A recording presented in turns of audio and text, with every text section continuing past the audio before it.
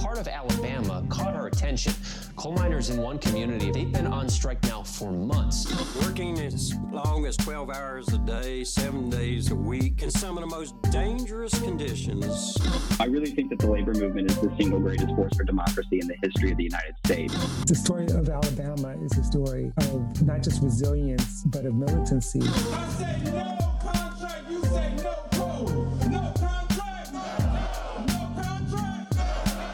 If we ain't all free, ain't none of us free.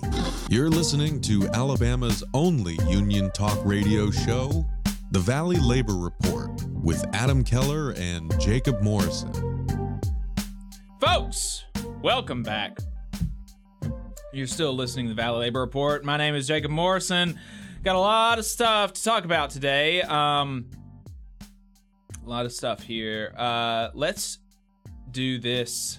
Talk about the South Carolina governor, man. This guy is crazy. So I did about like an hour of reading last night at 11 p.m. trying to figure out what the hell made him so upset, because he mentioned the International Longshoremen's Association, and then the ILA responded to his attack, but neither of them really, like, in either of their statements dug into the kind of the background of why they were fighting. Right, and so I have no context of this. It's not been this fight has not been covered. Kind of interestingly, after reading it, it feels like it should be news. You know what's going on. But so I had to do some digging and find some articles about this. And so apparently, what's going on is the ILA has a contract with the U.S. Marine Carriers Association or whatever, the big ocean carriers. They got a contract with them.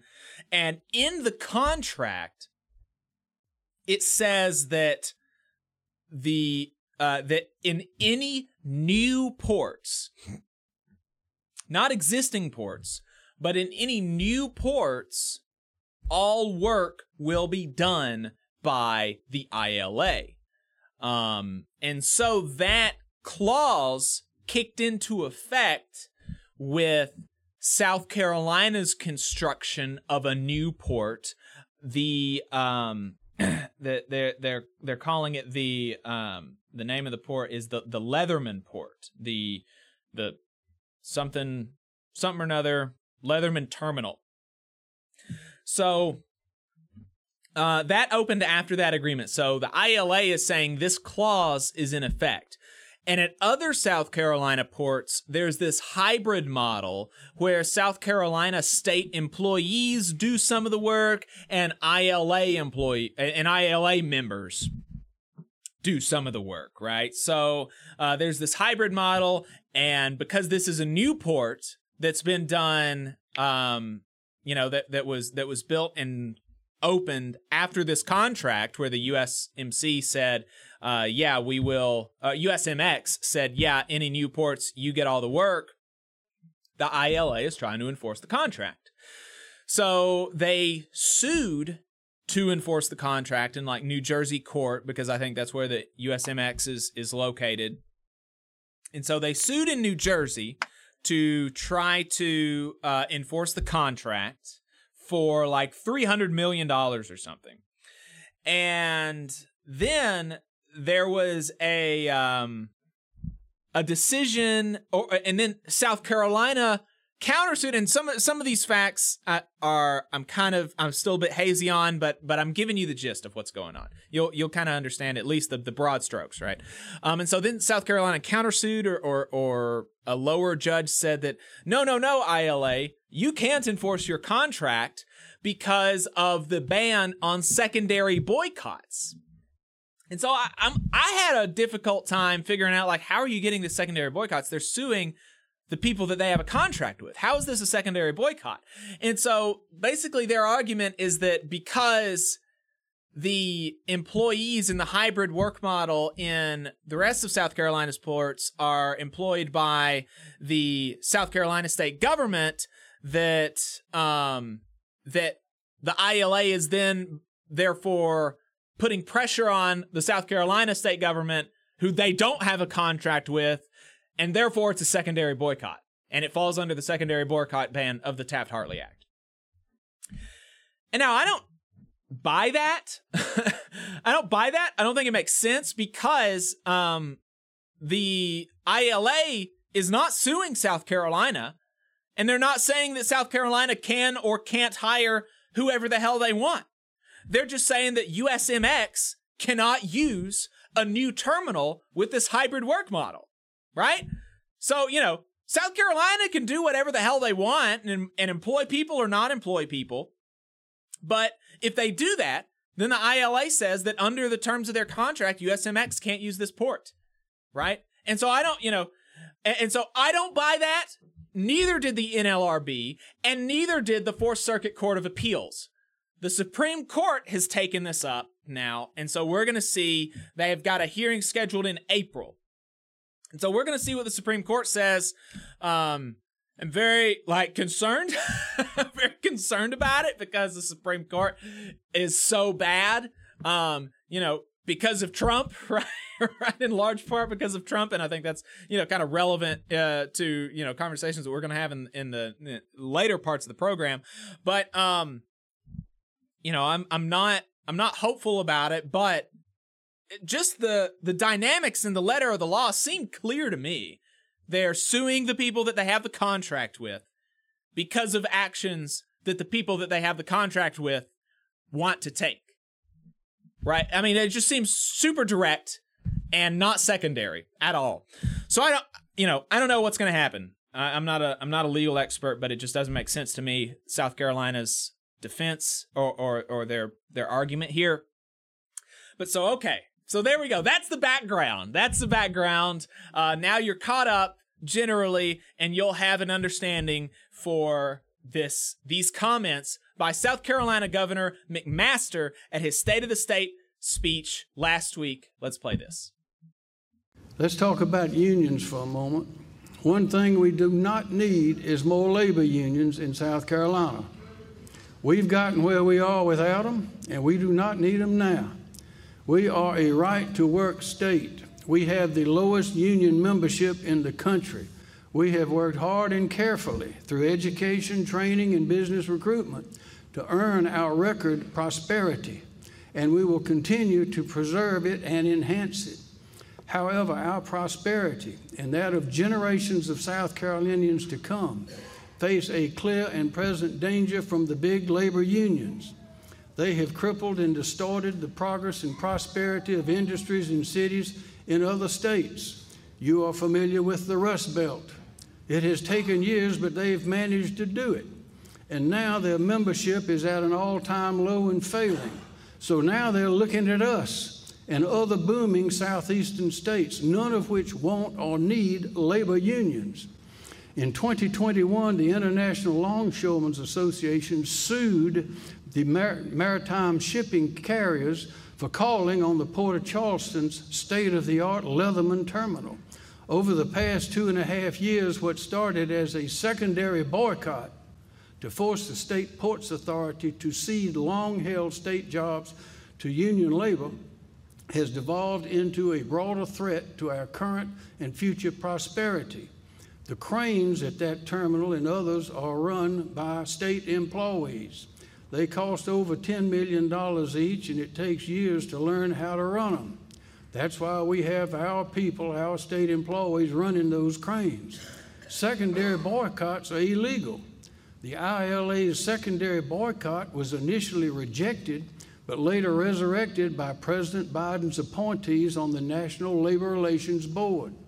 We have taken the fight all the way to the United States Supreme Court, which I believe will understand the dire implications of this conduct, uphold the law, and rule in our favor. Our aerospace, vehicle, and tire manufacturers are no longer the sole targets for labor organizers. No. Our thriving hospitality and tourism industry along our coast now finds itself a target too.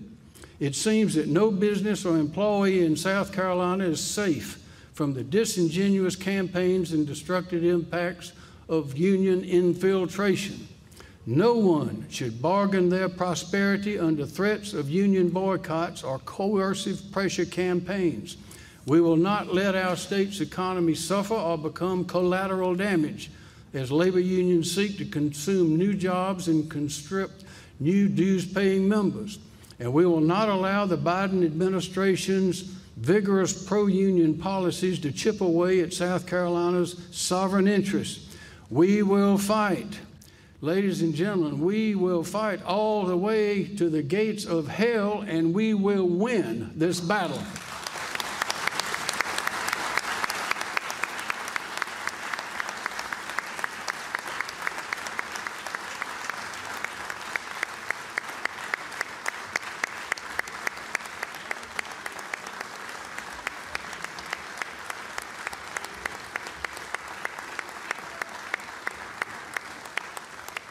Thank you. So there you go. You got a lot of those same anti-union talking points. Union's bad, whatever. And so the ILA international president did respond, and like I said, he didn't go into some of the background facts of the case, but he did make some arguments against McMaster. And interestingly, he almost, I hesitate to say that this is an attack from the right on McMaster because, just because the proposal is to have the employees be state employees, and so this be like a state enterprise, that doesn't automatically make it better or like right wing, right? So I don't want or left wing. It doesn't make it left wing automatically if the proposal is to have state employees do something as opposed to not state employees. But the way that he frames it is kind of right wing, I think. Harold Daggett, International Longshoremen's Association, ILA, international president, said in his statement, McMaster went out of his way to single out the International Longshoremen's Association, which represents the hardworking men and women in the Port of Charleston. But ironically, the Port of Charleston is the perfect example of this hypocrisy. If he truly cared about the prosperity of South Carolinians, he would modernize the Port of Charleston so that it would be operated by private enterprise, like almost everywhere else in the United States. If South Carolina allowed private investment in the port, it would cost state residents nothing. But instead, the governor and his administration tax the public to operate the port. So that's an interesting argument there. I hesitate to say that it's kind of like a right-wing argument because of the fact that, is it more, what's more right-wing or pro-worker? Have state employees who are not officially represented by a union and probably have lower wages and worse working conditions, or have private employees who are represented by a union and presumably have higher wages, better working conditions. I guess it's probably the latter, right? If those are the two options that you have, it's probably the latter. But it's kind of an interesting, using those words to try to attack him on that. I wonder how effective that is in South Carolina. If it does anything to, Republican politicians and commentators and such. I wonder if that does anything. Hearing, he's not letting private enterprise do the work. I don't know. I'm not too sure. He goes on to say, South Carolina's Republican politicians and corporate cronies have consistently worked to prevent the development of a strong labor presence, but since 1869, organized Charleston longshoremen have overcome South Carolina's racist and anti-union sentiment to maintain their presence in the community. From its earliest days, the predominantly black longshoremen's local in Charleston, ILA, Local 1422, has enjoyed relationships with local political, business, and community leaders. These longshoremen have used solidarity forged by racial discrimination and anti-unionism to combat the hostility created by many South Carolina politicians. Over 100 years ago, McMaster's political ancestors took the lead in the fight to force black Americans to work for free. Now, McMaster has pledged to fight to the gates of hell to prevent South Carolina workers from being paid fairly for their work. McMaster will lose that fight, just as his predecessors lost theirs. So we'll see what happened there. In addition to that statement, the local 1422 held a rally after the State of the State address, and they did a big, they had a big some speeches and they had their own local response. And I got somebody who was there to send me the video, and unfortunately, it was in like a school gym or something, and they had a PA system, and so the audio from the recording is just almost inaudible because of the echoes, right? Because you can actually hear the person speaking, and then like half a second later, the PA system comes through, and it's all echoey, and it's jumbled, and I couldn't make out very much of it, which is very unfortunate because it looked like a really good speech, and the reaction of the audience made it seem like, oh wow, he's really spitting some fire. I have no idea what the hell he's saying, which was a big bummer. But I was able to pull some from when they were singing a little bit that you can make out and does sound good. So let's play this so that people can kind of get a feel for what the environment at this rally was like.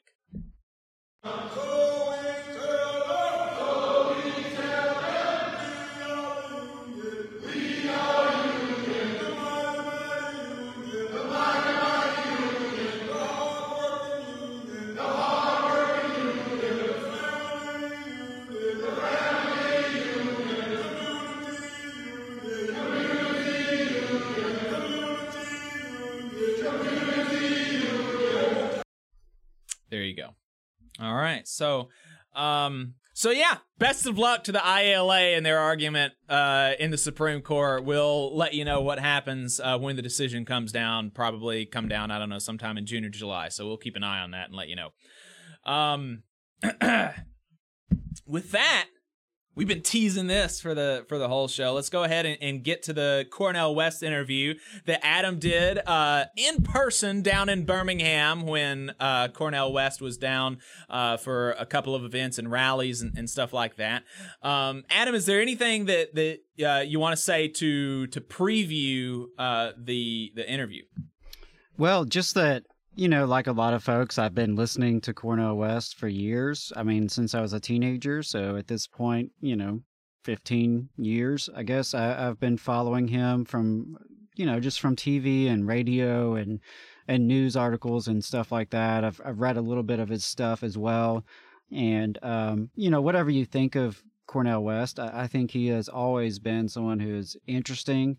And I think he's a master of rhetoric, frankly, in terms of his ability to just give a rousing speech and say interesting things. I was a little starstruck with it being in person, obviously. And so my apologies, if that really comes through in the interview. In terms of his presidential campaign, we can talk about this after the interview, but, whether you're particularly interested in that or not is maybe a different question from whether or not Cornel West is an interesting person to talk to.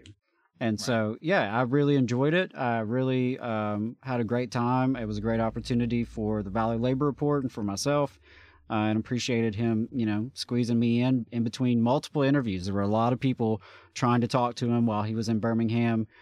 So, yeah, I appreciate him and his team making some time for a little grassroots radio show and me walking in with my crappy laptop, my broken laptop and a little webcam. So with all that said, I really enjoyed it, and I hope y'all do too. Hey, y'all.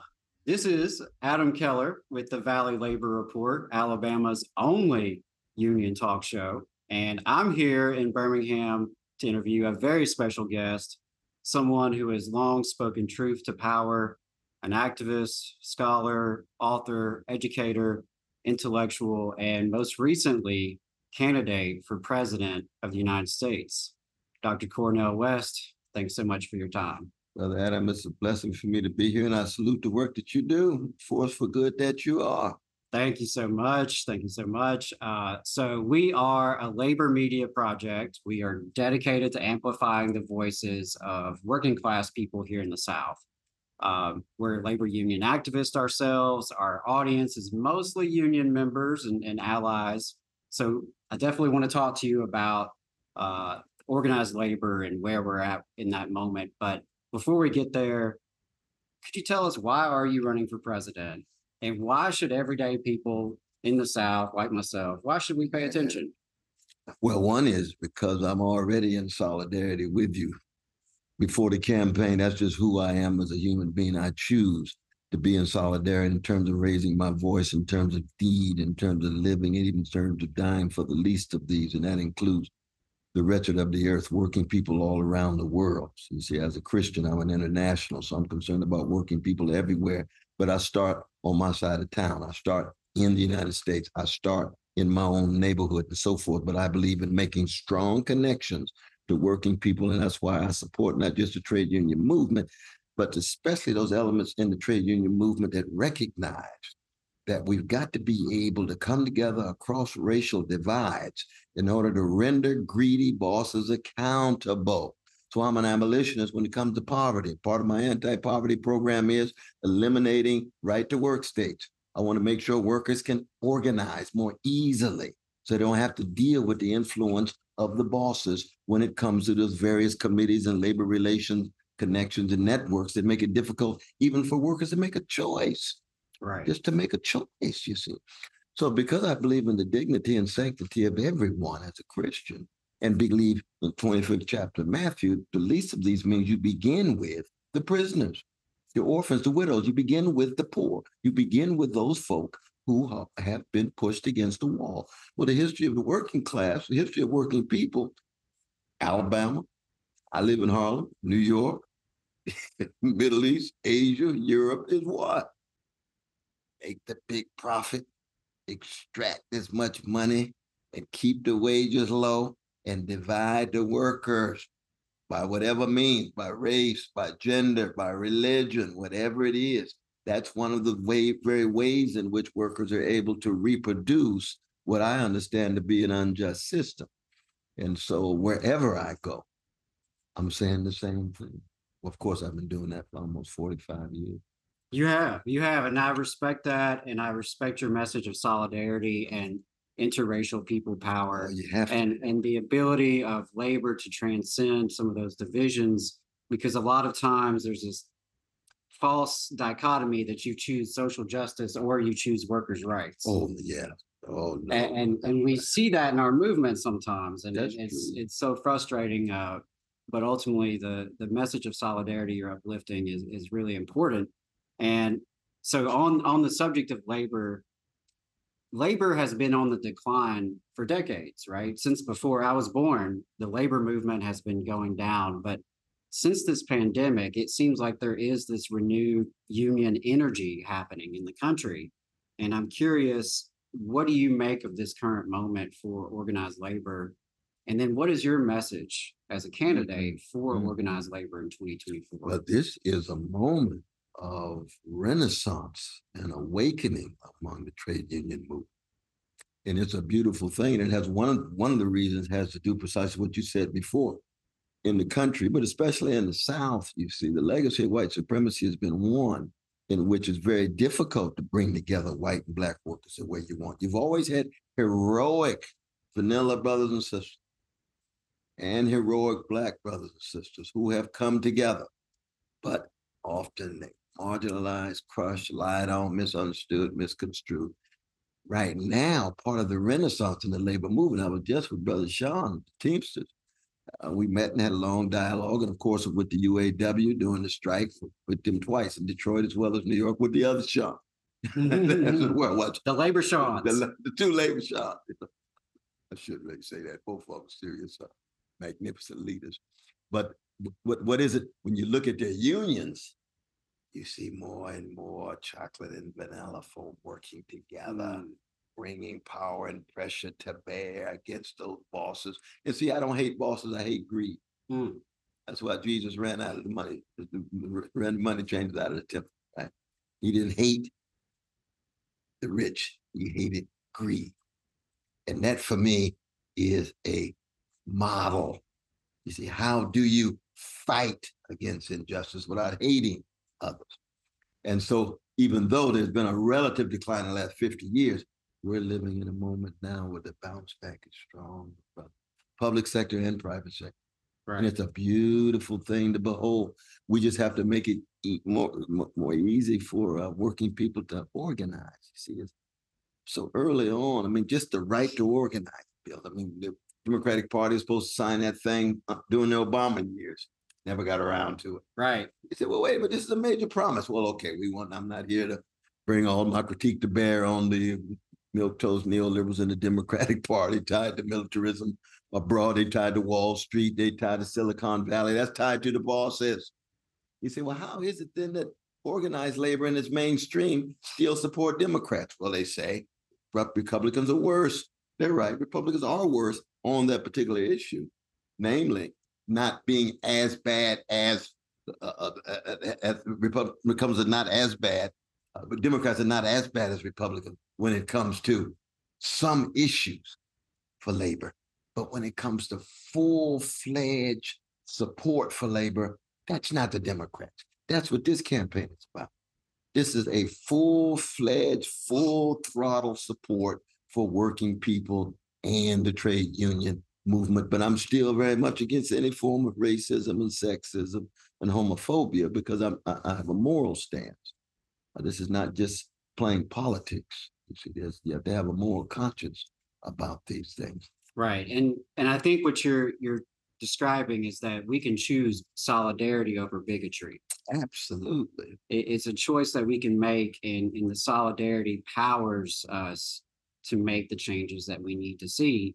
And that is really what we believe on the Valley Labor Report is like, we need a mass working class movement. We need the people power we haven't seen since the 30s through the 60s. And we need that here in the South in particular, because as you spoke about, working people have been divided by wealthy, powerful interests here, and they have exploited and oppressed folks in the South for so long. It is a refuge for this anti-union corporate model where we hand over the public treasury, right? And we promise low wages, and we promise hostility to unions. We promise no regulations, low taxes. And we, as working class people in Alabama, are living in one of the worst places in the developed world. Yeah. So I'm wondering, it's true. What do you think about the potential for that kind of mass working class people power here in the South that could bring that kind of transformation?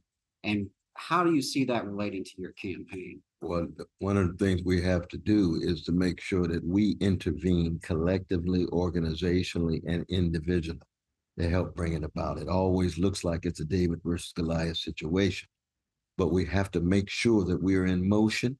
We have to make sure we're working with fellow citizens and fellow human beings who are willing to sacrifice in solidarity, but a solidarity, as you said, that has moral content. You see, solidarity is not the same. It's just interest-based coalition. It's not just about interest. You see, I'm concerned about you, not just because of my interest. You're a human being. Right. You see, I'm concerned about workers, no matter what color, because I care. I'm concerned. That's solidarity. If it's just a matter of what my interests are, and I calculate my interest is not to care about you, then I go another way. Hey, that's spiritually empty to me. It's just too narrow. But think of this. We know Birmingham itself was founded in 1871. Based on what? Bankers, railroad magnates, and steel mills. We are going to create a labor force that is non-unionized, that pits black and white workers against each other. Civil War is over. There's no Birmingham before the Civil War, right? I mean, so it's a different kind of South, right? It was industrial. So you see industrial capitalism already at work. And their aim was to what? Make sure profits are high, wages are low, and then fight against even the safety nets for social services. Make sure those black and white folk going at each other tooth and nail. 1871, brother. Just for you and I just be shaking hands and saying, right, you're getting a whole lot of trouble. Now, of course, there's an attempt to bring that back. I mean, that's part of what Trump is all about. Right. That's the fascism that we have to deal with. We have to be honest about that, call it for what it is. But I just say that the fact of coming into Birmingham, I can see on the one hand, those magnets, greedy bosses. And on the other hand, there's always been some courageous white and black sisters in Birmingham that tell the truth, organize against them, and push out of solidarity because they fight for something that's right and just and moral. That makes all the difference in the world. And that's our heritage too. Not just Confederate flags. That's right. That is our heritage too. That kind of interracial people power here in Alabama. Right. That's exactly. But Fred Shuttleworth is as American as the Ku Klux Klan, and morally and spiritually, he is superior to the Ku Klux Klan, but they both are as American as apple pie. Right, right. Very much so. Eddie Kendricks too. It's the great artist that he is coming out of Birmingham as well, but I just like to bring the culture and the music. Oh, absolutely. Because you know how important that is and, too. I just have to say, since we're sitting here, I'm a huge Sly Stone fan. Oh. Everyday people. I was just with Sly's daughter. Sly's daughter 3 years ago, everyday people. So I do love that you bring that in to the message. You on top of it. You on top of it, Brother Adam. So 10 years ago, you wrote a book that I highly recommend to our listeners, Black Prophetic Fire. And in it, you wrote, quote, that a new wave of young brothers and sisters of all colors see and feel that it is a beautiful thing to be on fire for justice, and that there is no greater joy than inspiring and empowering others, especially the least of these, the precious and priceless wretched of the earth. So I'm wondering now if you're seeing that wave of young brothers and sisters on fire for justice. Oh, absolutely. I mean, I wrote that before Ferguson. I wrote that right after Occupy movement. I wrote that just prior to the magnificent mobilization result to that public lynching of our dear brother George Floyd Jr. And, you know, on a very deep personal level, you could testify to this as well. As a freedom fighter, you have a joy in struggling for what is right. And that's different than any of the pleasures that the society has to offer you or myself. That's crucial. People need to know that the struggle's about joy, and joy is a fruit of love and compassion and care and concern.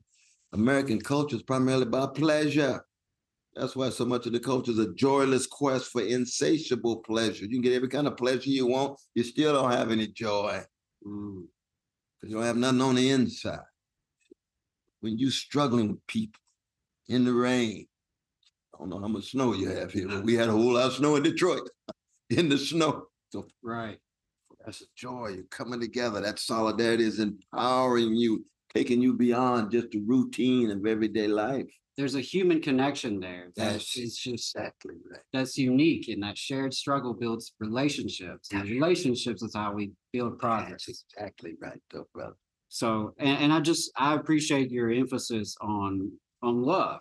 Oh, yeah. And the spiritual crisis that we experience in this country. And I'm more of a materialist kind of guy, and I try to look at things from that point of view, but I can't help but notice the spiritual yearning in this country and the despair in this country that people feel across partisan lines and geographic lines and racial lines. It just seems like a widespread despair in this country. And with any time organized greed is in the driver's seat, it's going to produce exploitation and despair. When institutionalized hatred is in the driver's seat, it's going to produce despair. And let us never forget the greatest lament ever produced in American culture, John Coltrane's Alabama, responding to the deaths of the 4 precious girls of 16th Street Baptist Church. And in the trade union movement, you just listen to that music. You feel the love, the care, and concern, and it's spilling over to everybody, but he's zeroing in on those 4 precious girls. And you say, that's why we must support the trade union movement at its best. That's why we've got to have solidarity with workers.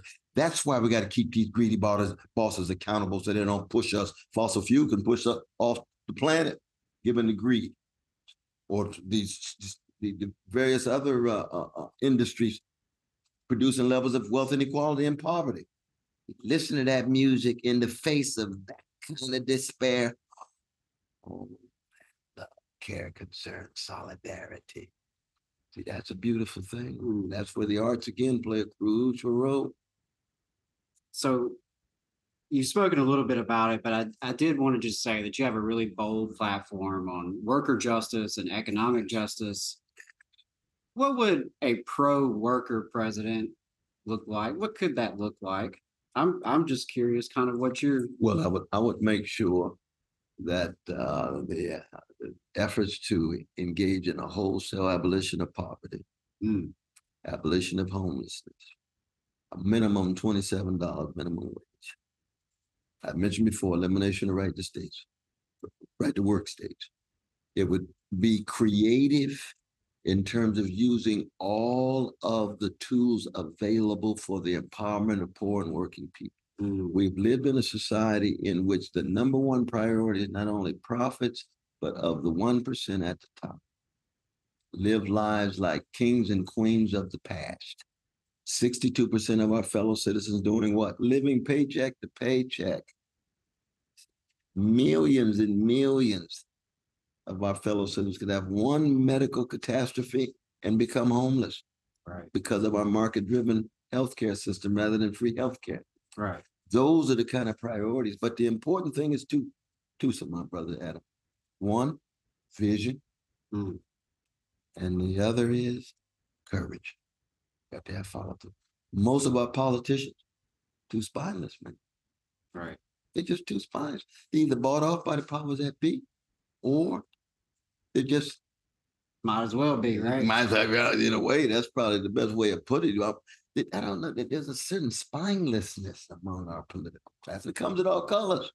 Now, that's not all of it, but it's too many. Too many. Absolutely. Too many. Well, I want to give you the opportunity to share some parting thoughts, your final words, and of course, tell us where folks can get plugged in if they want to learn more, if they want to volunteer. But what parting words do you have for working class people here in Alabama and across the South? Well, I always viewed Alabama and Mississippi as ground zero for struggle for freedom, and especially struggle for Black freedom. Because if you can create a strong freedom movement in Alabama, and of course, that's what Martin Luther King, that's what Stokely Carmichael, that's what James Bevel, that's what Frank Shuttleworth were able to do. And it was multiracial. Mississippi the same way. Well, I'm in Alabama right now. That I would say go CornelWest2024.com, become very much involved, either donations or volunteer. We're coming back to Alabama. We're going to be on the ballot. We're going to follow through with the signatures required to be on the ballot. And we're just coming in the name of truth, justice, and love. It is. I know it sounds very rare for a politician, but I'm not an ordinary politician. I'm a love warrior and a freedom fighter who spills over into politics. That's why I'm here with my dear brother Adam. And I want to salute you, brother, because we're on the same love train. Absolutely. Absolutely. We'll keep on riding with you, man. Keep on riding, That's brother. right. Keep That's on right. riding. That's right. All right, y'all. Well, you heard it. CornelWest2024.com. Yeah, well, I thought it sounded good. You did a good job. I enjoyed the back and forth. I think, like you said, your feelings about his campaign for president, your mileage may vary there, but just as a rhetorician, as somebody who kind of speaks to some of the, the morality of most working people, I think it was I think he's really good at that. Yeah, absolutely. And, I'm not a particularly religious person, but I really do respect his Christian message. And I think it's something that resonates with folks. I mean, I was really blown away, when folks found out I interviewed Cornel and met him in person. The diversity of the people who were excited about that was really remarkable. I mean, the people at the hotel were excited to see him. Right. People in my life, people that I hadn't heard from in years, people, white, Black, Hispanic, older, younger, poor, middle class, like conservative even. And so that's interesting to me that he does seem to resonate with folks across, you know, a lot of different lines. People who, you know, are typical Joe Biden voters, but who nonetheless love, you know, hearing Cornel on Real Time with Bill Maher, trying to talk sense into those people. And so, yeah, it's interesting to me. I really appreciate what he does in terms of uplifting a message of solidarity. You know, I don't put a lot of stock into presidential politics, and so part of that is because I live in Alabama, frankly, and because of the nature of the Electoral College, my vote's not going to matter a whole lot, you know, realistically. I do appreciate that there is someone to the left of Joe Biden who is running for president. I think it's important that there be alternative messages out there for folks because, for better or worse, presidential elections is how a lot of people first engage with politics. And unfortunately, it's a lot of people's only engagement with politics. And so if nothing else, if people hear that there is a message out there of peace, that there's an alternative to ethnic cleansing and genocide and the war machine, there is an alternative to that, right? That there are people who believe otherwise, that there are people who believe in a mass movement, and that's where our power comes from, change coming from the bottom up, and building a mass working class movement that can bring pressure to bear upon our government. And so, yeah, those are some of my thoughts. Definitely stay tuned to the YouTube channel over the next week. We'll get the full interview up. And I appreciated the opportunity. And, you know, again, I just encourage folks to, keep an open mind, consider different alternatives. How you vote is up to you and where you live and your own circumstances. I think we've made it pretty clear on this program that, you know, we don't put a ton of our energies into presidential politics, right? We vote, and we vote strategically, and we encourage other people to vote strategically in a way that's going to best help or at least not hurt, you know, working class people. And so, yeah, those are some of my thoughts about it. I really enjoyed the conversation, and I really am glad we got to talk a little bit about Alabama's heritage and the heritage of interracial organizing. You know, Alabama has a really proud history, and it's not just Alabama, it's across the South. We have a proud history of white and black folks coming together around our common interest. We have a proud history of, you know, white folks bucking the system, right, and joining with civil rights demonstrators. We have a proud history of folks risking their lives, their jobs, their reputations to try to transform the South, to bring the South into a better place for everybody. And that's really what I'm about. And so, anytime I get to spread that message, I'm grateful. Yeah, and if folks are interested in some of that Alabama multiracial organizing history, mark your calendars for February 24th. We're going to be having Daniel Letwin, author of the book that I've been talking about on the show for the last few weeks, about Alabama's coal miners from 1880 to 1920. He talked about, you know, the fact that Alabama's coal miners unions have always been interracial, even from, you know, from 1878, where, you know, you were still kind of in the Reconstruction era. So politically that it was, you know, there was a little bit of an opening there, even into 1901 and 1904 and 1910. Like, it was never not interracial, even as the Constitution was rewritten by white supremacists to disenfranchise black people. The UMWA never kicked out black folks from the Union, and never barred them from all leadership positions.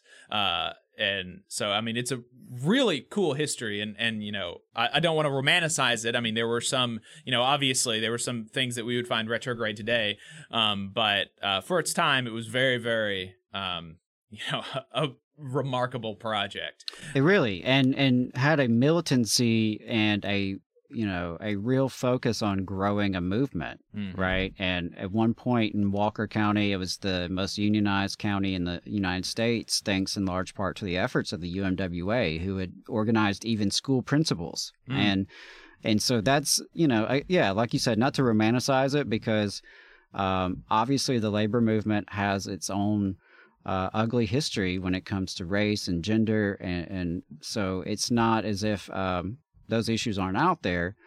But I think it's necessary that we have a corrective to Southern heritage, right? And Southern pride. And that's so associated with Confederate imagery, with white supremacy, with, reactionary politics. Our state motto is literally, "We dare defend our rights." And now the folks who come up with that motto, of course, are referring to their rights to do evil. But we dare defend our rights to organize as working people. And so we are seeing that happening across the state, and they're scared. Yeah. Those ruling elites are scared. That's why we're getting the responses we're getting from Governor Kay Ivey, from the Business Council of Alabama, from other forces like that, because I think that there is, as we talk about all the time on this show, these last couple of years, we've been in kind of the center of the storm right here in Alabama. We saw things really pop off with the pandemic coming to a close, or during the pandemic even, with the Amazon warehouse campaign, with the coal miners' strike in Alabama. We've seen the Starbucks campaign hit Birmingham, hit Scottsboro. And so the movement has continued to grow with active organizing campaigns happening across the state. The UAW, I think, has given everyone a shot in the arm. And, I was just on a call yesterday with various community and labor leaders and activists, where we got to hear from a worker at the Hyundai plant, actually, Gilbert, that you referenced earlier, as well as UAW organizer. And it was just, you could feel the energy that is coming from this, that the more we organize, the more we can organize, right? And it builds upon itself. And so, that's my theory of change, is that we as working people, when we come together around our common interest, we build that diverse people power, that we can transform things, that we can make things better. We've done it before in this state and in this country, and we definitely have to do it again. Have we got anybody in the Zoom? We do not. Okay. Just wanted to check. So, yeah, really enjoyed that conversation, and glad you were able to go down there and talk to Cornel. We are going to have somebody calling in at about noon to talk about Argentina and Milei. And then we are going to have Rick Smith call in at about 12:15 to talk about the Teamsters and Trump and all of this. And then we're going to have some time. We're going to go long today. We're going to have some time for folks to call in and give their thoughts. Won't spend too much time on the calls, but definitely want to give some folks some time to give their thoughts on the especially Teamsters to give their thoughts. And then I heard some Teamsters may have opinions. I heard some I heard that could be happening. that Teamsters have opinions. Could be the case. And then I want to make sure that we get to this. Like I said, we're going to go a little long today, but I want to play this Charlie Kirk clip in conjunction with a clip from the UAW's political convention of Sean Fain, because it's really good. That's going to take about 15 minutes, and we don't have 15 minutes before 12. So we're going to do another real short story before we talk to the fella from Argentina who's going to be calling in. And that is this TikTok about the 40-hour week and how it's bullshit. It's terrible. It's terrible. We shouldn't have to work 40 hours in a week. And if we are going to if we're going to do the 40-hour work week, the 9 to 5 thing, then we should actually only work 40 hours in a week, because everybody who works a 9 to 5 or works 40 hours in a week knows that actually, you're not only losing 40 hours. You're losing all of the time that it takes to get ready for work. You're losing all of the time that it takes to drive to work. You're losing all of the time it takes to eat lunch, because most people don't have paid lunches. You're losing all the time that it takes to get home. And then you're losing all of the time that it takes to decompress and not feel like crap, right? I mean, so the idea that the 40-hour work week is just that, everybody knows who actually has a job, a real job, knows that that's BS. And yet, people like Matt Walsh try to pretend that, this is a 40-hour work week is so great, and everybody who complains about it is a big fat baby. And so that's what we're gonna respond to that. But let's play the TikTok that Matt Walsh is responding to, and then we'll give our reaction to the TikTok, and then we'll see what Matt Walsh has to say. Let's play this. Why is it that I have to work 40 hours a week just so I can have a place to live? 40 hours a week makes me $2,000 a month, and my rent is $1,660. So I work 40 hours a week so I can have a 2-bedroom apartment and an extra $300 a month. Like, it doesn't cover my phone, internet, food, So not only do I not have any extra money, but just working makes me so exhausted that I don't have time either. Like, I get off work at 5:30, come home, and I'm just so tired. I'm so tired that, anything that I need to do outside of work, I then just push off to, the weekend. And I'm like, I'm just too tired to do this after work. I'll wait until Saturday. So then I end up with so much to do on the weekend that ends up having to be split into 2 days. So I have to do stuff on both Saturday and Sunday. So then I don't get a day off. I don't get a day to relax. I don't get to decompress. So it is really working 7 days a week. Constantly. And I don't want to do that anymore, right? I don't care how poor and miserable I would have to be, but I literally can't have a place to live without this, I don't know what to do. I'm not made for this. I don't have the money, time, or energy to enjoy my life outside of work, and I don't know what to do about it anymore, I'm so tired. So there you go. That's a really powerful, statement on our society, right? 40 hours a week for $2,000 a month. That's $24,000 a year. Now, presumably she's talking about just her net pay there. So maybe she's not making any more than $15 an hour. There's no way that you're bringing home that little money and only making making $15 an hour gross, right? And so the fact that anybody has to work, 40 hours in a week, and you're only able to take home $24,000 in a year, that is really the fundamental problem.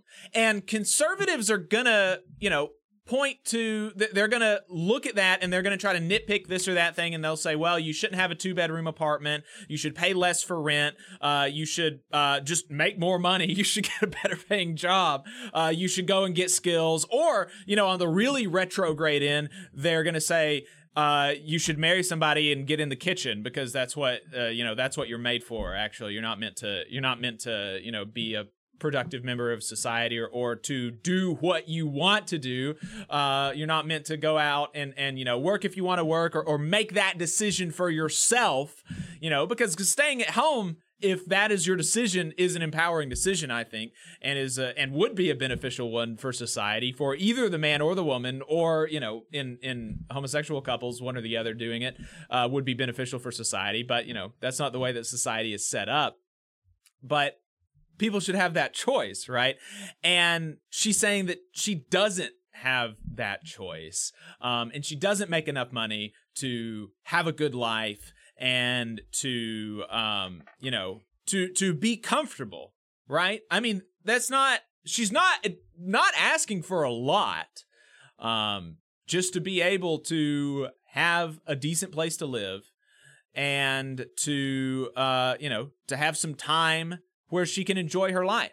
And if you work 40 hours a week, quote unquote, that really does take away a lot of your time to do anything else. And so a lot of people are feeling demoralized by the way that our society has set up working time.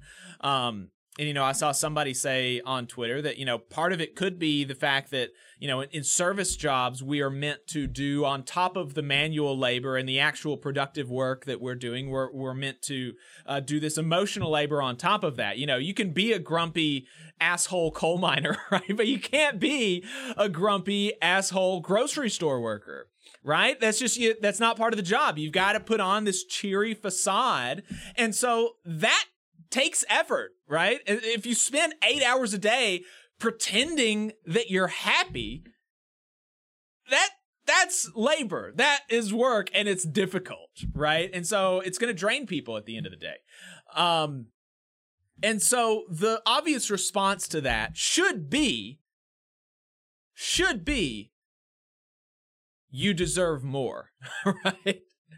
You deserve more. Your life shouldn't be this difficult or this void of meaning and socialization and community and free time. You deserve more. You deserve more power to make these decisions over your life and to make those decisions in community with your fellow workers and people in that you're neighbors with. That should be the answer, right? That's the answer that makes sense. But that's not the answer that conservatives have. The answer that conservatives have, which I hope that, they just continue with this. And it's actually very funny because it's very similar to the arguments that liberals have been making for the past couple of months as people felt, the economic indicators were that people were feeling like the economy isn't good. And liberals were just going on about like, oh, you don't understand the numbers. The economy's actually really great. You're just too stupid to understand that, right? And so now, some of these TikToks are being made and some of them are going viral and getting dunked on by conservatives. And they're doing like the same thing. And here's what Matt Walsh had to say on Twitter. Honestly, boggles my mind that so many people think 40 hours of work a week is a lot. That leaves you at least 5 or 6 waking hours a day during the week to yourself and 2 full days on the weekend. How much more free time do you really think you should have? And the idea that, 5 or 6 waking hours a day during the week to yourself, that's not actually really my experience. That's not my experience. I don't know what other people have of a 40-hour work week, but I don't get 5 or 6 hours a day where I can just literally do whatever I want. There's other stuff. I have other commitments, or my time is being cannibalized by work, or, I have to do work around the house or whatever. Like, you don't actually get 5 or 6 hours, even that, to yourself. But the original demand was 8 hours for work, 8 hours for rest, and 8 hours for what you will. Now he's decreasing it to 5 or 6 hours. Of course, the reason you see women in these videos so often is that most women don't actually want to work professional careers at all, but they've been pushed this direction by society. But even so, we should be clear that taking care of children will mean working more than 40 hours a week. A lot more. Life is work no matter how you slice it. Suck it up and deal with it. So there you go. Very inspiring message from conservatives about how your life shouldn't be better. So, yeah, it's wild that, But well, there's a reason that the conservative economic philosophy is not popular. Last I checked, we were Americans, which was supposed to mean life, liberty, and the pursuit of happiness. Yep. Doesn't sound like that's happening. Nope. Have we got Bruno in the Zoom now? We sure do, yeah. Fantastic. So, like I said, we've got Bruno de Brusen in the Zoom. He is a union organizer with the transport workers, originally from Argentina, was a rank-and-file member of the Public Employees Union in Argentina, and worked for a decade with the Argentine Workers' Confederation, which was a left-wing labor federation that was created in the 1990s to fight neoliberal reforms. And he's currently with the International Transport Workers Federation. Bruno, welcome to the program. I appreciate you taking the time. Hey, Jacob. Good to be here. Big fan of the show. From far away, been listening to it occasionally. So, a pleasure. That's great. I didn't realize that you were familiar with the show. I reached out to, so I'm subscribed to the newsletter of Trade Unions for Energy Democracy, and they do good international stuff. And so they've been keeping me kind of, super broad strokes. I'm familiar with Milei. He's bad is kind of the gist, is my understanding. and so I reached out to them and they put me in touch with Bruno. So it's great to hear that you're familiar with the show, at least a little bit. So can you give us some background before we talk about Milei? Can you give us some background on labor and organized labor's place in Argentine society, and what it's been like over the past several decades? Yeah, so in many ways, I think Argentina is a bit of an exception to what we normally think about countries in the global south, where there's more informal economy and there is less unionized workers than maybe in Europe. Argentina has historically had very high union density. So even to this day, it's about 40% of workers, of formal workers, are unionized. That's very, very high, and it used to be as high as 60% in the late 1980s. It's kind of one of the legacies of Peronism, which is probably the most misunderstood movement in the history of the Americas, at least, because a lot of people associate it with fascism, but it's really a left movement that pushed for worker power. So even to this day, if you're a rank and file member or a shop floor steward in any Argentinian factory, you can stop the factory and call for an assembly of workers to have a discussion on any issue, and your boss cannot stop you. So it's one of the strongest countries with the labor movement that has a long history, with ups and downs, like always, but it's still to this day very, very important. Right. And I know that I'm very, very passingly familiar with Peronism. I know that there's been a lot of that's just generally kind of been the left, the philosophy that most people on the left in Argentina are associated with. And I think that I'm not sure how familiar you are with like American history, but if I had to like place Peronism on a politician from American history, I would think like Huey Long. Right? Yeah, that's who I was thinking. Yeah, there's some problematic stuff that some people in Peronism have done or say, but there's also some like really cool stuff, and so there's a mixed legacy, basically, we could say. Exactly. Does that kind of track with your understanding? I don't know. Are you familiar with Huey Long? Yeah, so I think that's a good analogy. Maybe it's tough to say because I think the level of how expansive Peronism is, it's very difficult to find a working class person that does not at some point affiliate with Peronism in Argentina. They might be critical of certain moments, but overall there's this identitarian connection, which is huge.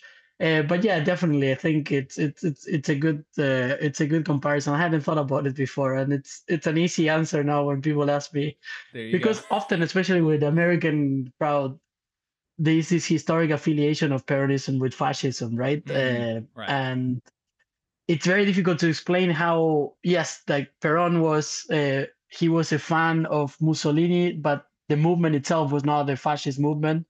There were even opposition parties. So it's a different kind of animal altogether, but I think that's a good example to take.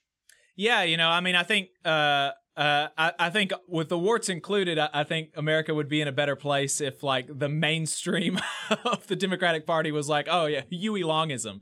I think that would be certainly a lot different. And even in Alabama actually has a politician that is, not as good as Huey Long, But George Wallace, interestingly enough, and this history is not really well known, but after the Civil Rights Movement, George Wallace really kind of conceded and was in certain areas a champion of, poor and working people. And I actually, there was a really just a fascinating interview with him on William Buckley's program, where Buckley is like lambasting him as, basically a socialist because whatever. And George Wallace is like, and this was in the 80s or something. And George Wallace is like, well, look, if it makes me a socialist, that I think that, grandmothers shouldn't be homeless on the street, then, whatever, call me what you like. So wow. He really had a redemption arc that people aren't familiar enough with. Lots of black folks in his administration. Anyway, I don't want to bore you with the there's an interesting thing on Peronism, just to add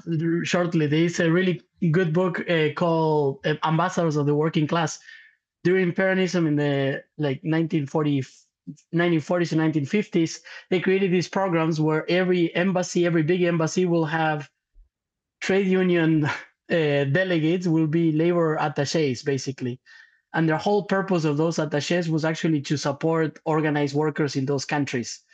So you had embassies all over the world from Argentina that had labor attaches that were basically, in many cases, even shop floor stewards that had 3 months training, and they were sent as labor attaches to the embassies to support local organizing in the countries that they were supposedly being diplomats in. So that is so of cool. course, it created all kinds of tensions with different countries, including the Soviet Union, that said, get rid of these guys because this is not going to fly.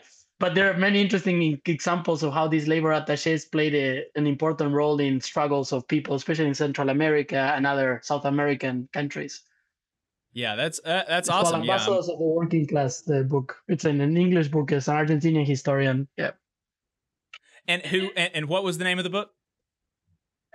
The book is called Ambassadors of the Working Class, and the author is Ernesto Seman. I can send you the link. He was a professor at Richmond for a while. Okay. It's kind of anyways, an interesting story to connect. Right. Yeah. No, I think that is interesting. I'm gonna have to get that book. I was corrected in the chat. The interview was from 1968, and that I was forgetting. That would be Jim pre-redemption. Folsom. Yeah, pre-redemption. Interestingly enough, but Jim Folsom was another one, kind of from Alabama in the Huey Long tradition. But getting a little bit sidetracked on the history of problematic politicians.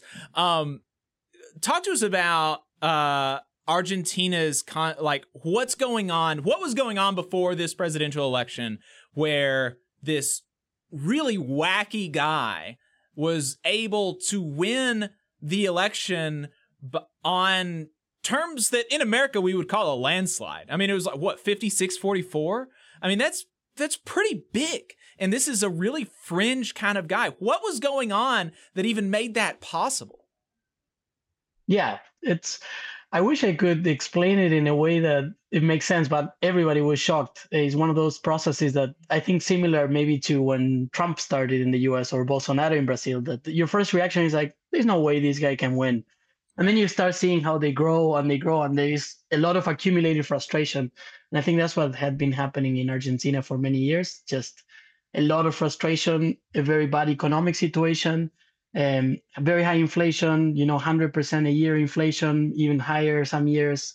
You can imagine that every time you go to the supermarket, you have to buy 2 or 3 products if they're on offer, because they're going to go up in price, maybe 10-15% by the next time you go. So that creates a lot of frustration. And this guy, basically, Milei is he's an outsider in many ways, but he's also an outsider that has been used by big capital. So for many years, he was the chief economist of one of the biggest corporations in Argentina. It's called Corporación América, which runs most of the airports. It's like a massive corporation. And they started giving him space in their news channels because he was very loud and, very attractive to be on TV, because the guy would just basically just go unhinged and for hours about, how we need more freedom and anarcho-libertarian in all of its senses except when it comes to cultural things and social things. So he's anti-abortion, which is a huge contradiction. But anyway, so he really channeled that frustration. And I think nobody expected that he would win the second round by that much. Mind you, he did not win the majority in parliament. So in presidential system, you have that balance. So right now, he doesn't have a majority in parliament, and it's probably going to be one of the biggest possible roadblocks to his government. But I think just the socioeconomic frustration of 8 years of very high inflation, stagnation, just led people to be like, fuck it, let's go with the crazy guy. It's sounds good. Let everything explode. I think that was somewhat the reaction, I would say. You mentioned inflation and that, it could be as much as 10 to 15% higher the next time you go to the grocery store. What was inflation year over year at its peak? So, for example, the year before the election, just to give you an idea, was 120% over year over year. Yeah. So even imagine, and I say this from the union side, all your collective bargaining becomes a monthly renegotiation with your employer to be like, we got to update the terms. And you start signing collective bargaining agreements that have monthly updates. And everything else is just like, every worker is pissed off at the union because they're like, we just lost 10% of our wage. Like, what the heck are we doing? It's just a constant stress. So I think this guy channeled that stress really well, Milei, and just said, here's my solution. We're going to dollarize the economy and you're going to get stability. I think that was more than freedom. It was stability, what he sold as the solution. Ironically, since he has been in power, inflation has exploded even more because he deregulated everything. And now you have even more instability in the country. I think his biggest thing was dollarizing the economy. That seemed to be the thing that convinced the most people. If I'm reading the situation correctly, and you can correct me if I'm wrong, that dollarizing the economy seemed to attract a lot of people. Can you explain what that means and why it is probably bad? It's terrible. Like, you can even look at the countries that have done it. It's not like, when you ask anyone, very few countries in the world have dollarized their economy. So for many years, because of this high inflation, a lot of especially like the middle class in Argentina, middle and middle upper class, they go to the dollar as the alternative. If you want to save some money, you buy dollars because you know that currency will continue to devalue eventually. So if you want to save some value, you buy dollars. So there's already a big presence of the dollar in the society. Apartments, houses are bought and sold in dollars, for example. Now, dollarizing the whole economy will be politically and economically suicidal, basically. Politically, because you lose any capacity to have your own national policy. You depend on the U.S. central, like the Federal Reserve, basically. You kind of give in, and all of your monetary policy is gone in just that moment. Economically, it's terrible because to do it in Argentina and in any country, you will need to have very high reserves, and therefore people's wages you will have to devalue a lot the currency of what they're at in order to dollarize. So people's wages will go from, let's say today the average wage is $500 a month. It will go to less than $100 a month if they were dollarized.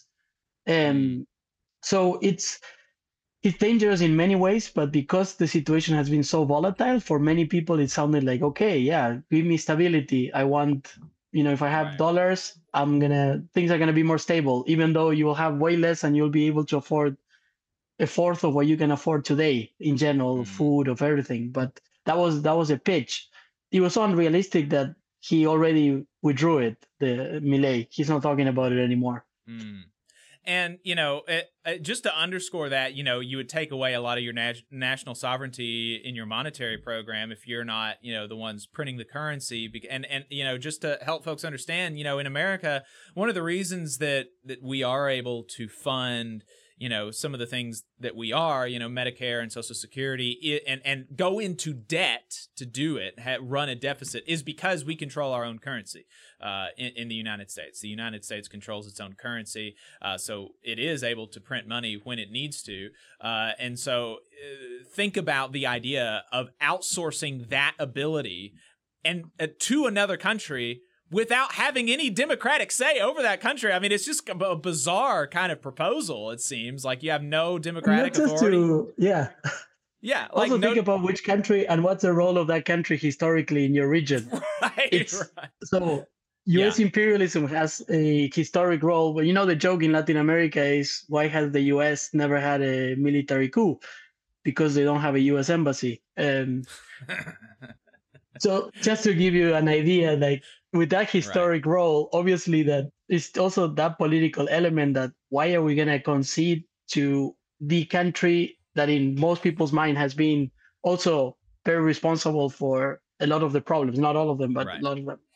So dollarizing the economy, bad. Okay, he's now president, and he has been trying to enact a really sweeping amount of change. And as an American, it's kind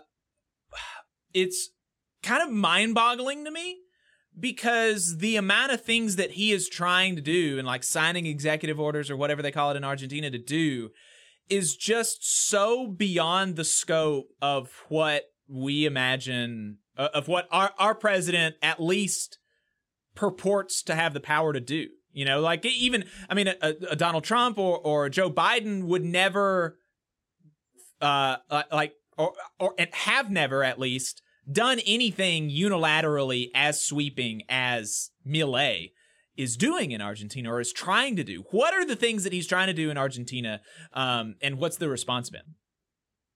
Yeah, so it's basically he's trying to govern by decree, and it's ironic because for someone that got to power with freedom and democratic freedoms as an important part of their platform, that's obviously a contradiction.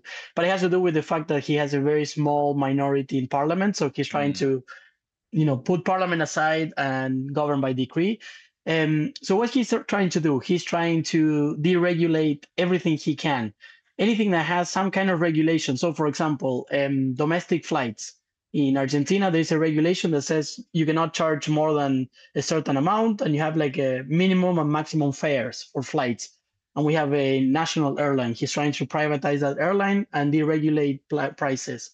Privatizing every state-owned company. Doesn't matter if it's productive, if it's good, if it works, if it's bad. And mind you, we already privatized a lot of them in the 1990s with a previous neoliberal government. We renationalized them in early 2000s, and now he's trying to privatize them again. So those are like just a few things. Labor-wise, it's probably one of the core things that he wants to do is destroy this arrangement by which unions have so much power in Argentina. So he's trying to basically take away most of the rights that people have, labor rights, but also the unions have. The equivalent will be he's trying to bring in right to work countrywide. Right to work legislation is probably one of the core things that he's trying to do.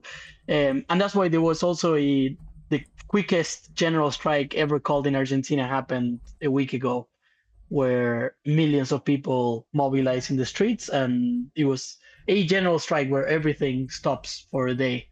No transport, no nothing. And his response to that, because he's freedom loving and anti-authoritarian, was super supportive of people's right to protest and engage in democratic action, right? Yeah, no, of course not. No. So this is a guy that he actually probably his anti-labor positions is one of the strongest things he has. One of his strongest beliefs is that unions are distorting the market, so they shouldn't exist. The thing is that even with a lot of controversy, still unions have a lot of legitimacy with working class Argentinians. So he's kind of threading he's trying to not piss off that many people by attacking unions out front. But you know from who he named in the Ministry of Labor and all of that they're trying to destroy as much of that power. So what did he do with the general strike? Was basically trying to paint everybody that was striking as part of the labor aristocracy.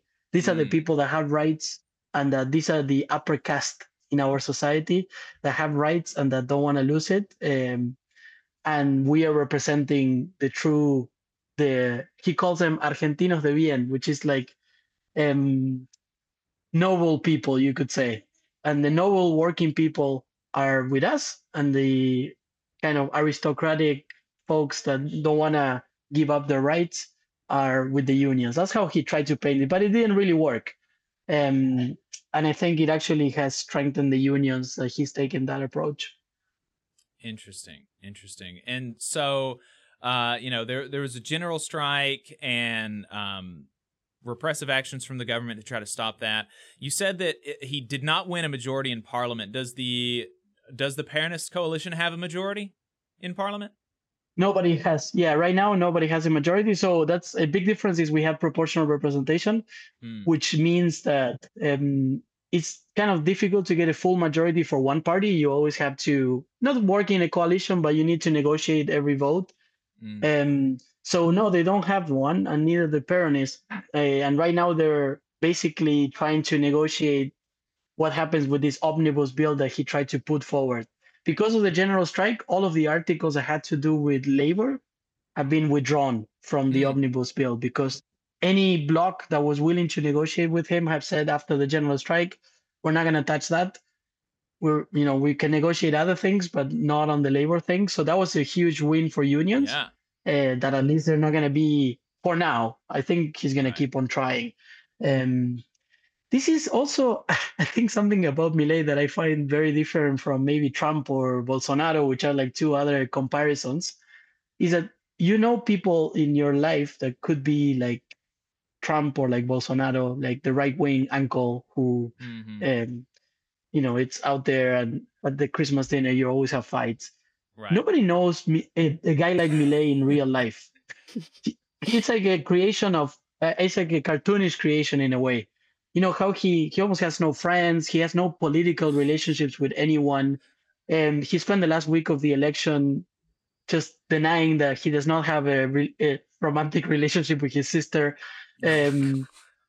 He speaks to his dead dogs, who are his main advisors. And this is like, it sounds crazy, but this is all documented. Like, he doesn't deny it. So what this means politically is that it's someone that is very difficult to even have an idea how you will approach a government like this. So right, you're not dealing with a rational actor. Not at all. Yeah, not at all. So like we won the day maybe after the general strike in terms of those articles are out of the law, but they could come back anytime. And there is absolutely no, if you had asked me what's going to happen in 4 months or in 2 months, I don't know. It's totally unpredictable. Right. Okay, well, that was going to be my question. What can we expect to see? But I guess we're just going to have to get you on in 2 months and tell us what happened. Sure. I think for sure we're going to get a lot of resistance. So I think another perhaps big difference is that it is a very mobilized country. People are going to rally, people strike. Going on strike is very common. We also have very friendly legislation to strikes. You can do solidarity strikes. You don't need to be collective bargaining to go on strike. So I think there will be a lot of conflict, social conflict. People will rally, occupy, and I think the government will probably react with a lot of police repression. So I think things are going to get more tense. But again, yes, where is it going to go? I don't know. Sometimes I wish there were. Yeah, what's the best place for an English speaker to read about what's going on in Argentina? For an English speaker, so I think, let me think. There's an English newspaper called the Buenos Aires Times. That it's a liberal newspaper. It's not liberal in, I guess it means different things. Let's say it's like a centrist newspaper, but you can. They're, from what I've seen, they're mostly critical of Milei, so you will get a good grip of things in there. Yeah, I think that's probably the best place to go for English speakers. All right. Bruno, I really appreciate your time. It was great. Yeah, gonna have to get you back on. Really enjoyed this, learned a lot, and just know that a lot of us here are internationalists. We extend our love and solidarity to the working class of Argentina, and we are very sorry for the president that you have, and we wish you all the luck. You need it in fighting this fight. Thank you, guys. Well, I appreciate it. And so are we. We are internationalists. The way I connected with the show was because I think there was an organizing drive was it Amazon or Volkswagen a couple of years ago? I can't remember which one it was. No, yeah, it was Amazon in Bessemer. Amazon, and you guys did quite a few specials on it. So anyways, people asked me to do a presentation, so I went to your show as a source. Great. Well, fantastic. Glad Awesome. you found Thank us. you so much. And all right, guys, it's a pleasure to be here. All right, brother. Keep up the fight. Soon. Take care. That's great. Yeah, we're gonna have to get him back on. Could have talked to him even longer, but we got more stuff to get to. Got to do more stuff. Really enjoyed him a lot, and it's great to hear the response from labor, being organized, being able to shut down the country, already getting some concessions from someone who is clearly, like I said, not a rational actor, and just a bizarre reactionary. And it's a shame that this person got elected. It is, but hopefully, if workers can continue to organize and unite, they can make the best of it until they can get him out of there. Yep. So we have one more guest today. Really heavy on the guest today, but I think it's been good. Rick Smith of the Rick Smith Show. Every weeknight you can find his program at on 8 Central at Free Speech TV. You can also find him on the radio on stations across the country. He's a Teamster, and he's been doing this for a long time. Rick Smith, welcome to the program. Jacob, Adam, good seeing you guys. Good talking to you. Been meaning to get you on the program for a while because you're doing a very similar thing to us just over in Pennsylvania, and so I figured I've seen your continued commentary on what's been going on with the Teamsters, and you being a Teamster yourself, I figured that you'd be as good as anybody to ask to come on to talk about it. Before we get to that, we'll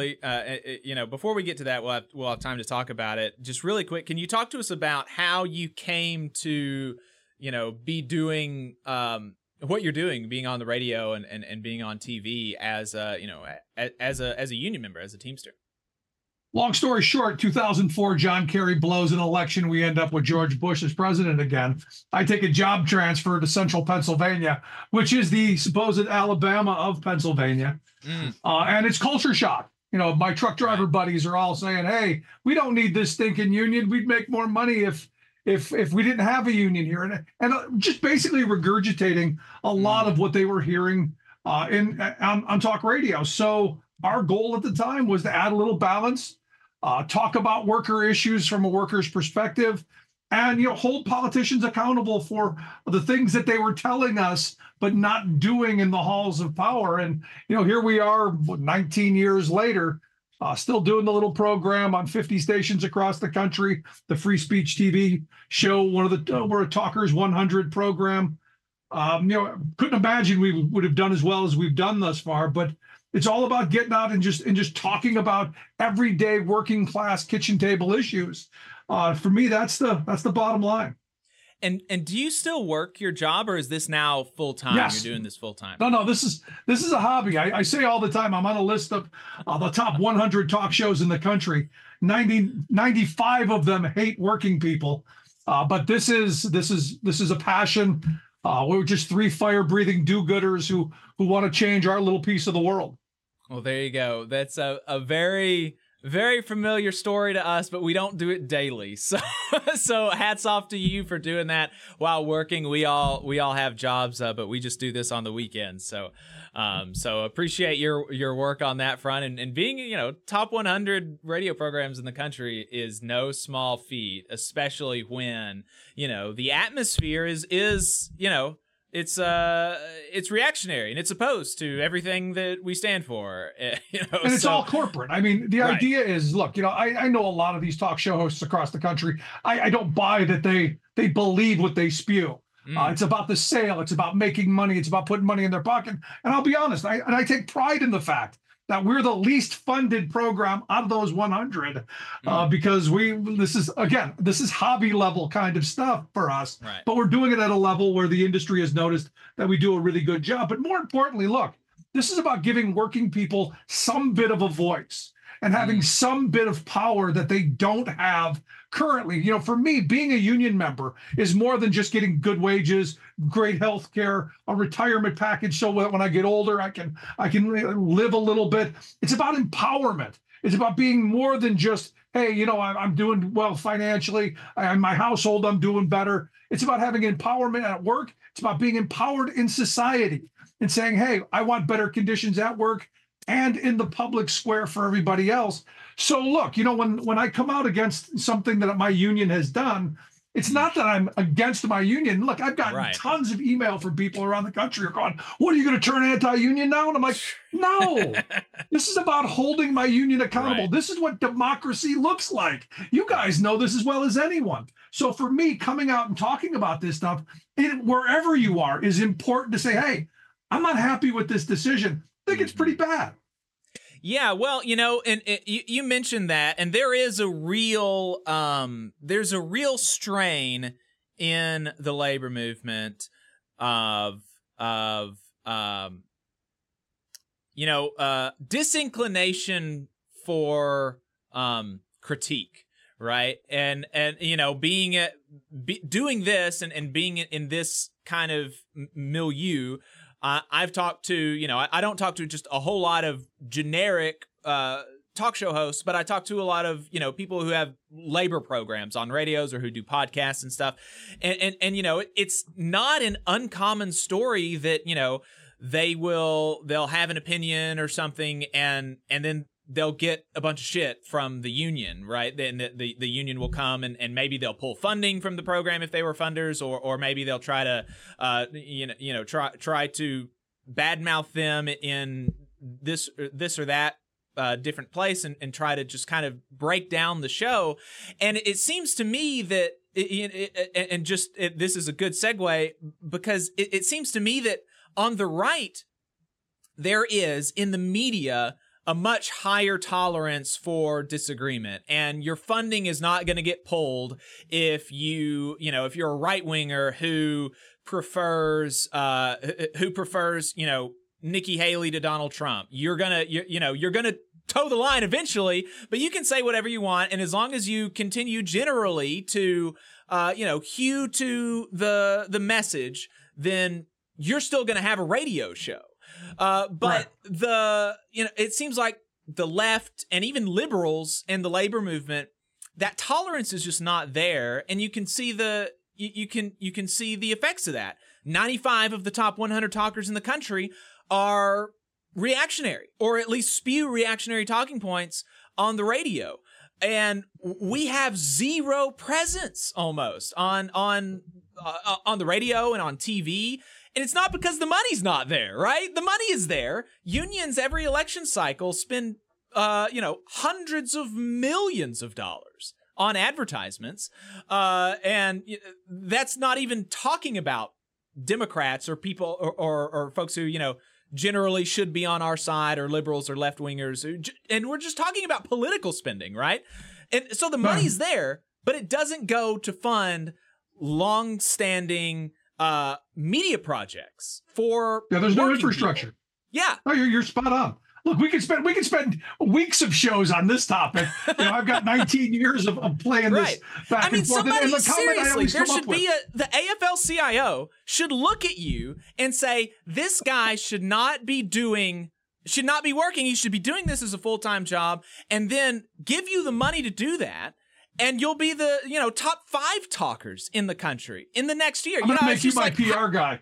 Right, yeah. Well, I mean, seriously, like, how do people not see, people with the power for the purse strings, that hold the purse, see folks like you who are doing the work and getting the recognition and being successful and be like, let's take him to the next level. Like, that's just, I don't know. It's bonkers to me.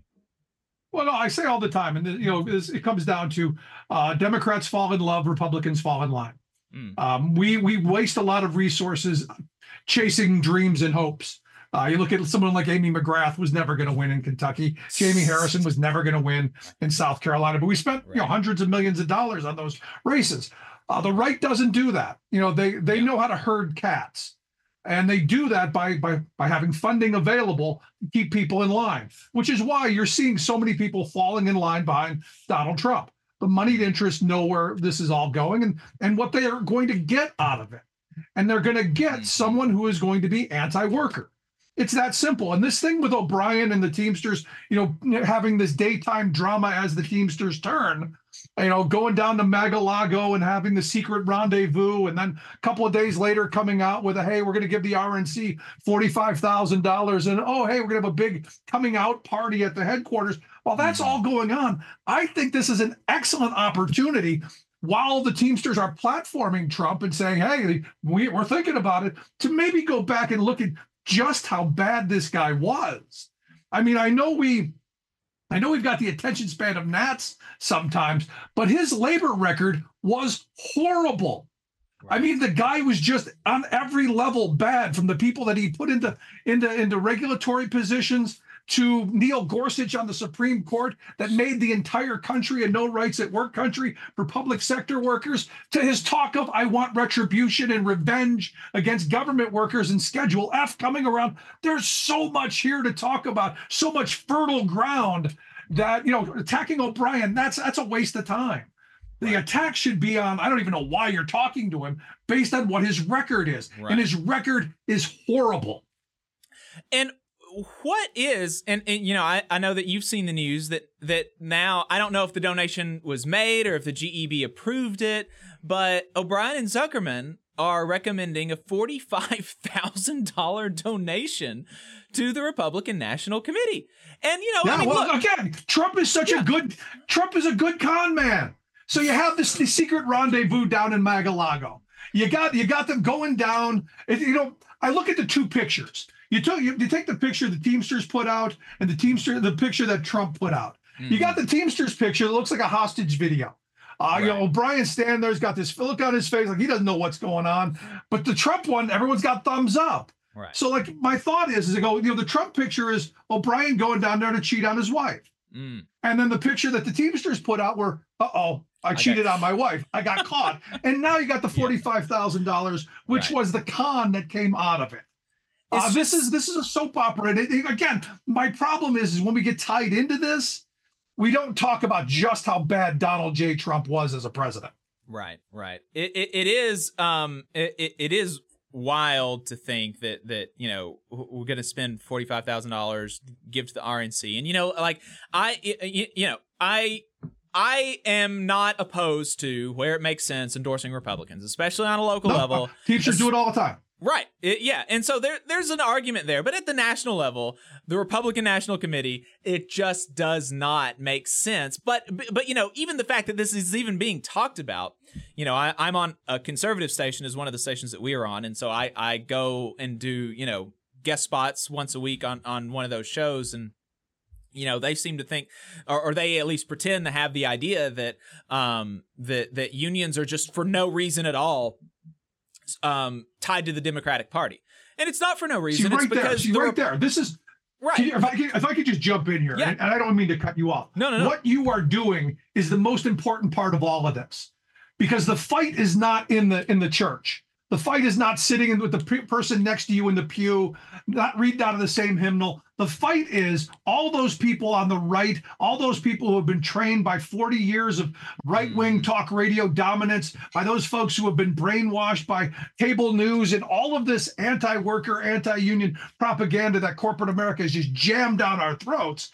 You're doing the right work. You're going where the fight has to be, and you're talking to the people who have to be talked to. I applaud you, man. Good stuff. Well, I appreciate it. I try. I hope it's not in vain. And but one of the things that they just pretend to think that it's for no reason that unions are allied with the Democratic Party, and stuff like this really puts the lie to that, because there are so many union leaders that would love to be able to play footsie with the Republicans more often, but they can't because the Republicans want to destroy us. Like that, if more people even half pretended a little bit to just not want to destroy organized labor, there would be a million of these meetings all over. No, you're absolutely right. Look, we run the hashtag Republicans hate working people. Look at what they do.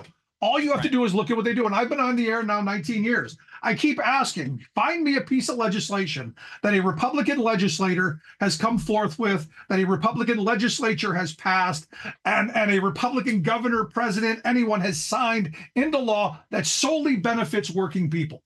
That's going to make my buddy to my right and my buddy to my left, going to make their lives better, going to put more food on their kitchen table, keep a roof over their head. And in 19 years, no one has come forth with that wonderful piece of legislation. And I want them to, more than anything. But what we do get from Republicans are massive tax cuts for the very wealthy. And the only thing the Trump people were able to do is, well, that Tax Cuts and Jobs Act, you may remember some of that, where 83% of the benefit went to the top 1%. Remember that? Right. And that anything that you or I would have gotten is already sunsetted. Let's talk about what's real, not what's the narrative is and what the pretend world is. What's real is working people have been screwed and suffering for a long time. And it's about time we got somebody in the White House who actually understands that, which is why I'm a big supporter of Joe Biden. So there have been a few different reasons that people are kind of speculating about why this is happening, and there's been a lot of pushback. Is it just that O'Brien is just actually a Republican who thinks that workers should have more money? Is that it? Is he trying to play to the not insignificant portion of Teamsters members who are Republicans, or is he just feeling like he sees the way the winds are blowing? He doesn't think that Biden is going to have a shot at all, and so he doesn't want to throw good money after bad, and he wants to try to make as nice with Trump as he can, since he thinks that Trump is going to be the president eventually. What do you have any insight into what the thinking is here? I was told at the beginning by some of the folks that I know that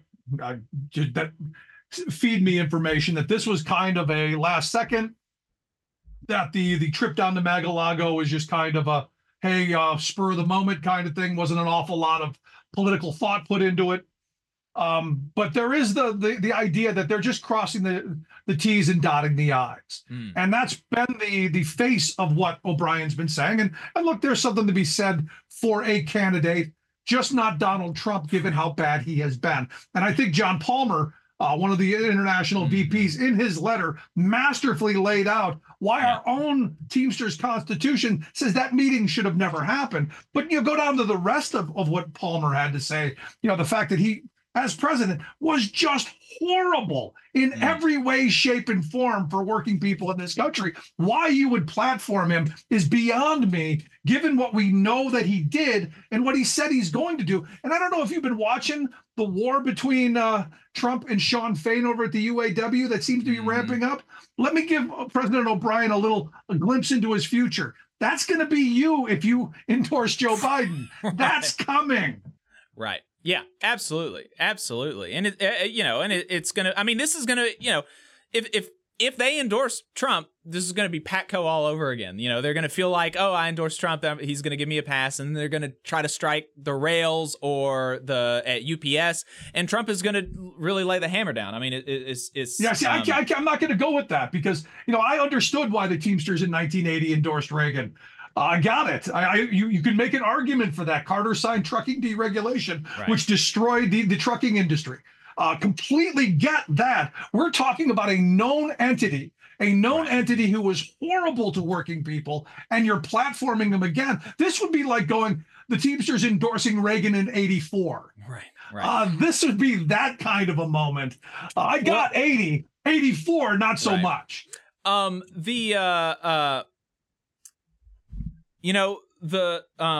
there's been some backlash, and you mentioned Palmer's letter, and it just seems like the more that this is like the second or third meeting that they've had, and the more that this stuff comes out, the less and less, legs you have to stand on. It seems like, because the first meeting you could say I'm dotting my T's and crossing my I's, and it would have even been, it seems to me, a good like propaganda value if it had been public, right? If you had televised this and it was a big forum filled with Teamsters members, there could really be some educational value there potentially, but all of this in secret and all, it just doesn't make sense to me.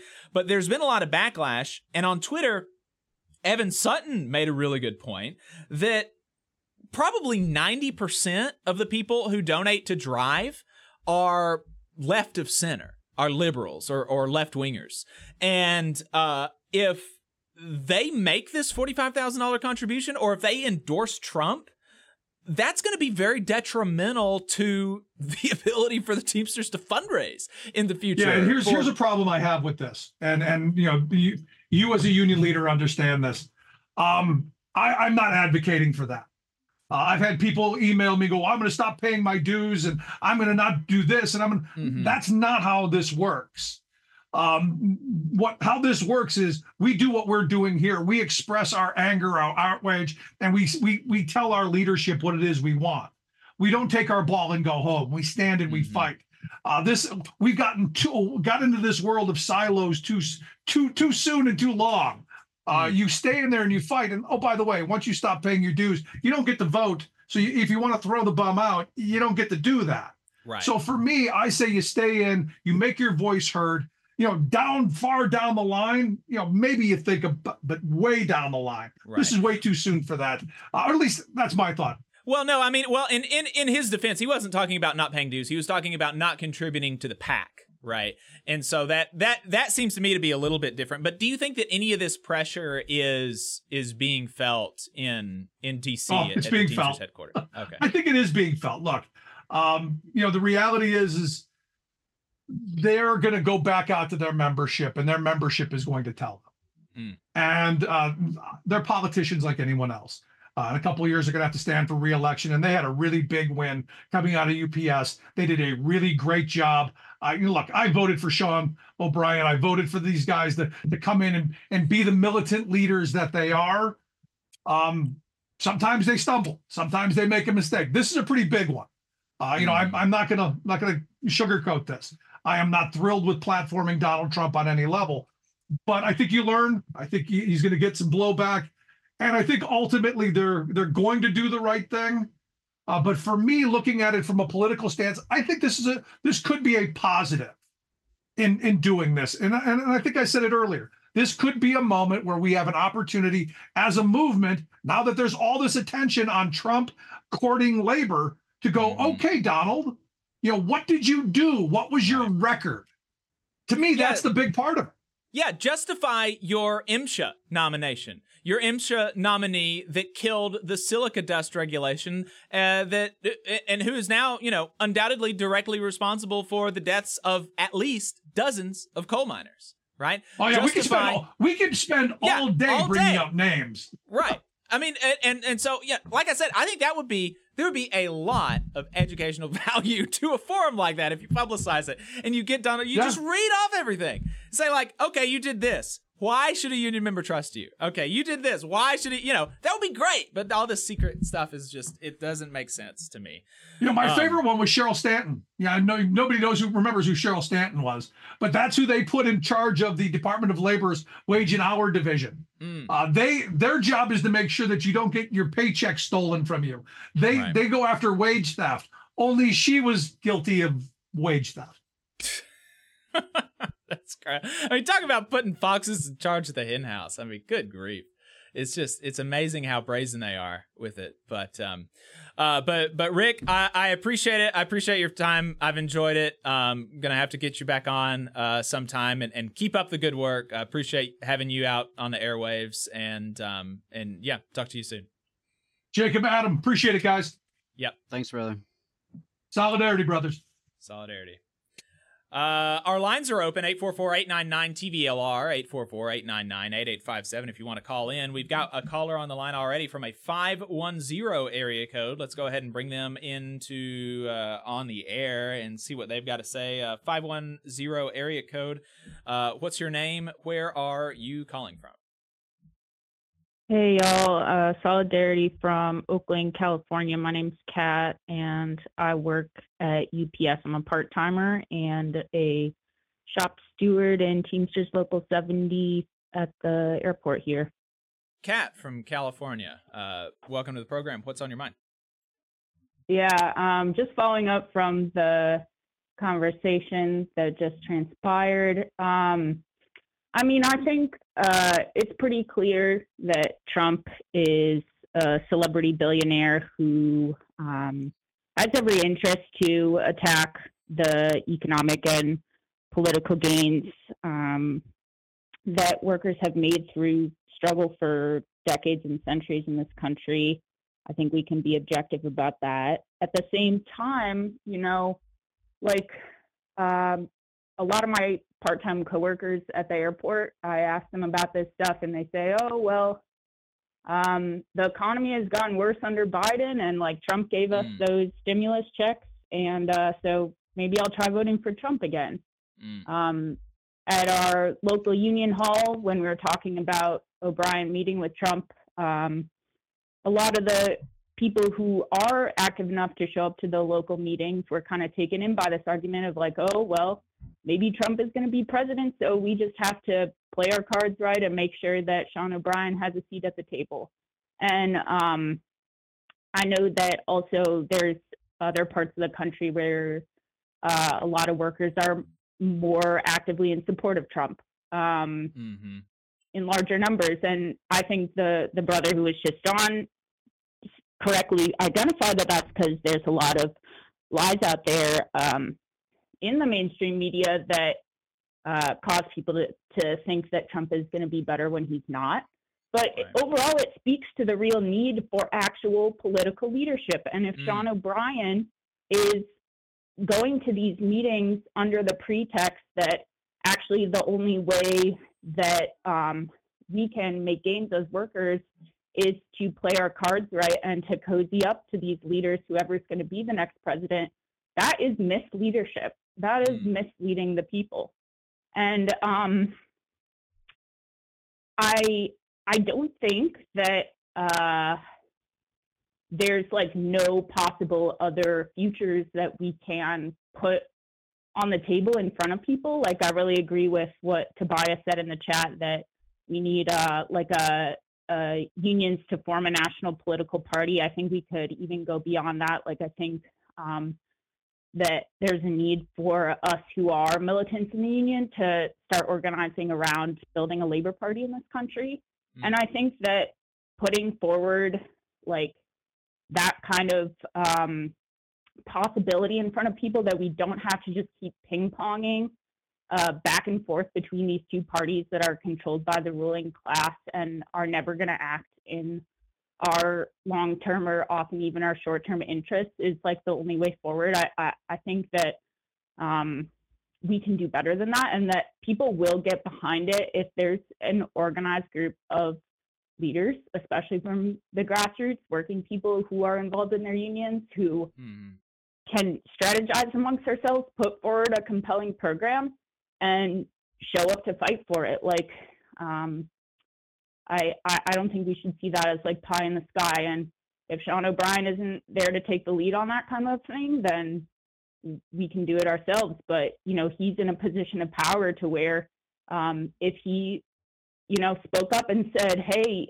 Trump's going to be president and that's not going to be in our best interest, and we need to take a stand and like not just donate money to like the RNC, people would listen to him, you know, but he chose not to use that platform. And I think that speaks volumes, honestly. So I that's what I got to say. Thank you so much for calling in. And I definitely have some response there for you, Jacob. Yeah. Yeah, no, I appreciate it. I agree with a lot of what you said, and I think that really the labor Seans I think are kind of distinguishing themselves, and I think that Sean Fain is really proving to be much more kind of politically coherent leader when it comes to these issues, and the most recent thing, some people have a problem with the Biden endorsement, but I still think that even given that, and even if you consider that a detriment, I think that Fain has just been a better educator on these issues, but the issue is that both of them have built have kind of built the clout for them to be able to make this argument, right? By leading these two, very successful contract campaigns that saw gains for, hundreds of thousands of workers across the country, right? These two people are uniquely capable of speaking to working people and educating them about, the issues that affect them and how they can make change.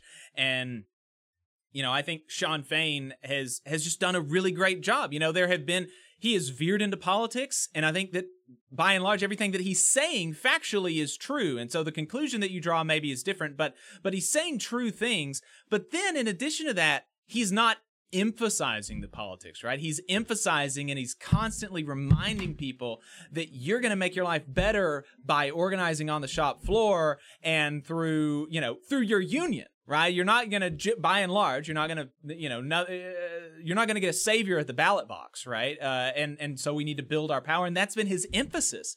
He's really doing kind of the Chomsky political thing, right? Chomsky says, look, whatever, it's once every 4 years you vote for a Democrat, and then you go and do other stuff. That's what Sean Fain is doing. And he's really, I think he's educating a lot of people while he's doing it. And it does seem to me that Sean O'Brien is kind of abdicating some amount of ability to lead there. Adam? Yeah, I wanted to kind of touch on that because I do think that these conversations about an independent labor party are important. We've had some efforts before. We've covered some of those efforts on the show. Actually, if you want to go back to our archives and check that out, Mark Dudzik was involved in the Labor Party in the 90s. Chris Townsend, we speak to on a regular basis. In fact, Chris just posted something yesterday that is totally relevant to this conversation. I'm just going to borrow from this. He said labor's political action is as failed as ever. Low-octane labor leaders soaking up Biden's delusional pronouncements and getting a photo op for unlimited funding of the Dems.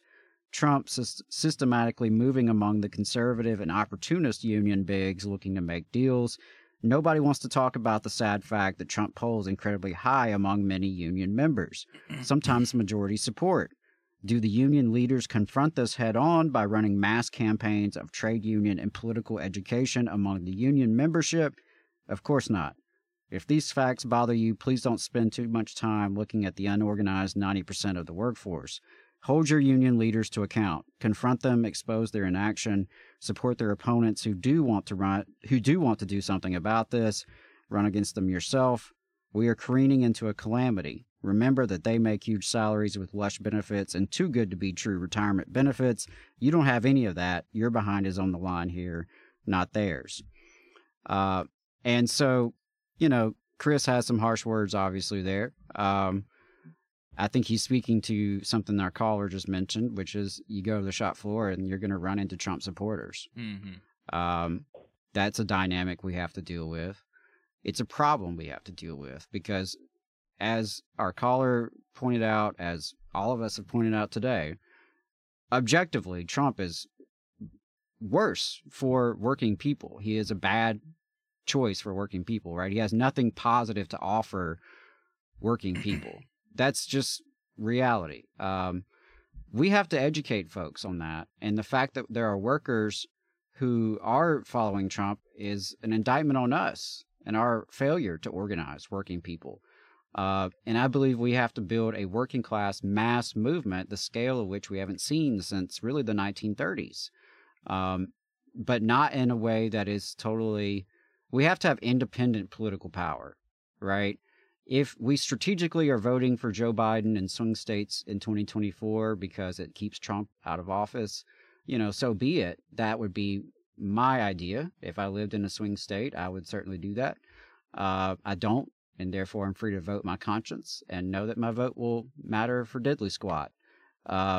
However, I think having the independent political power, having a movement that is strong enough to influence politicians of both parties, and to extract concessions from politicians, right?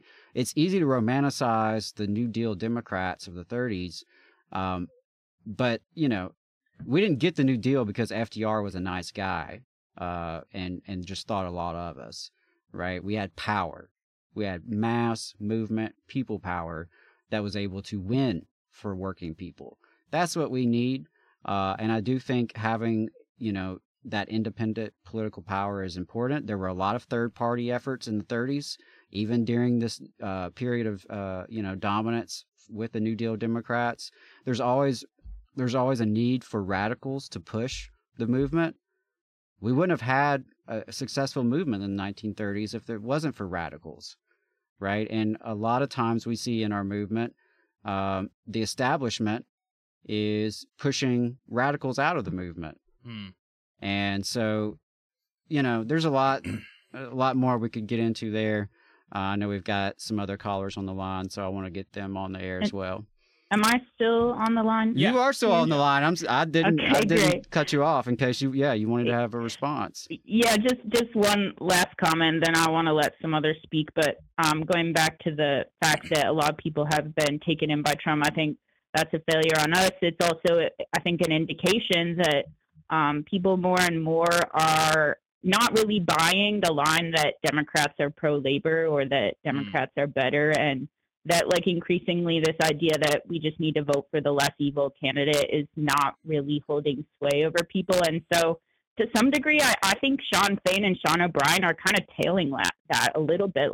They're playing this game because they know they can, because they know that there is that mass discontent. And I do think that they could go further and people would rise up in support. But if you don't really try to push the envelope, then you're not going to be able to figure out what forces are going to stand up behind the line that you're putting forward. So those are my thoughts. I also want to mention, I think I forgot to mention at the beginning of my call that I'm also a member of Teamsters Mobilized. Really glad to be working with the folks in that group, and encourage other Teamsters to reach out if they want to get involved.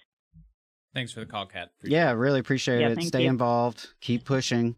That's how we're going to make a difference, is we need people everywhere organizing inside our unions, inside all of these institutions, just in the community. We've got to be pushing for positive change because, the status quo just ain't working. And that's where I enjoyed the conversation with Rick Smith, but, there again, I get the same kind of whiplash that I got at the AFL conference a couple weeks ago. It's all this, but then we're just going to defend Joe Biden. So I don't want to go down that road any further, but I just do think that there's a lot we can do to build independent political power and to organize working people. And I agree with Kat that the lesser evil, that is resonating less and less with people. I objectively do think that, Biden is the lesser evil. If for no other reason than the National Labor Relations Board, we have a fighting chance with them now, which we didn't before. I think that alone, if I were in Florida or Georgia, I would vote for Biden for that reason. I'd hold my nose and do that. I live in Alabama. I'm not going to vote for him because I can't co-sign genocide and neoliberal imperialism. I can't co-sign that just to do it, right? And because in Alabama, my vote would be just to do it. It would not count. It would not make an impact on the election. And so that's kind of where I'm coming from with that. There needs to be a recognition inside the labor movement that we have left-wing people. Yes, we have people who are falling for Trump, and we've got to deal with that. We have an entire left, right, who is unhappy with Joe Biden for a lot of other reasons.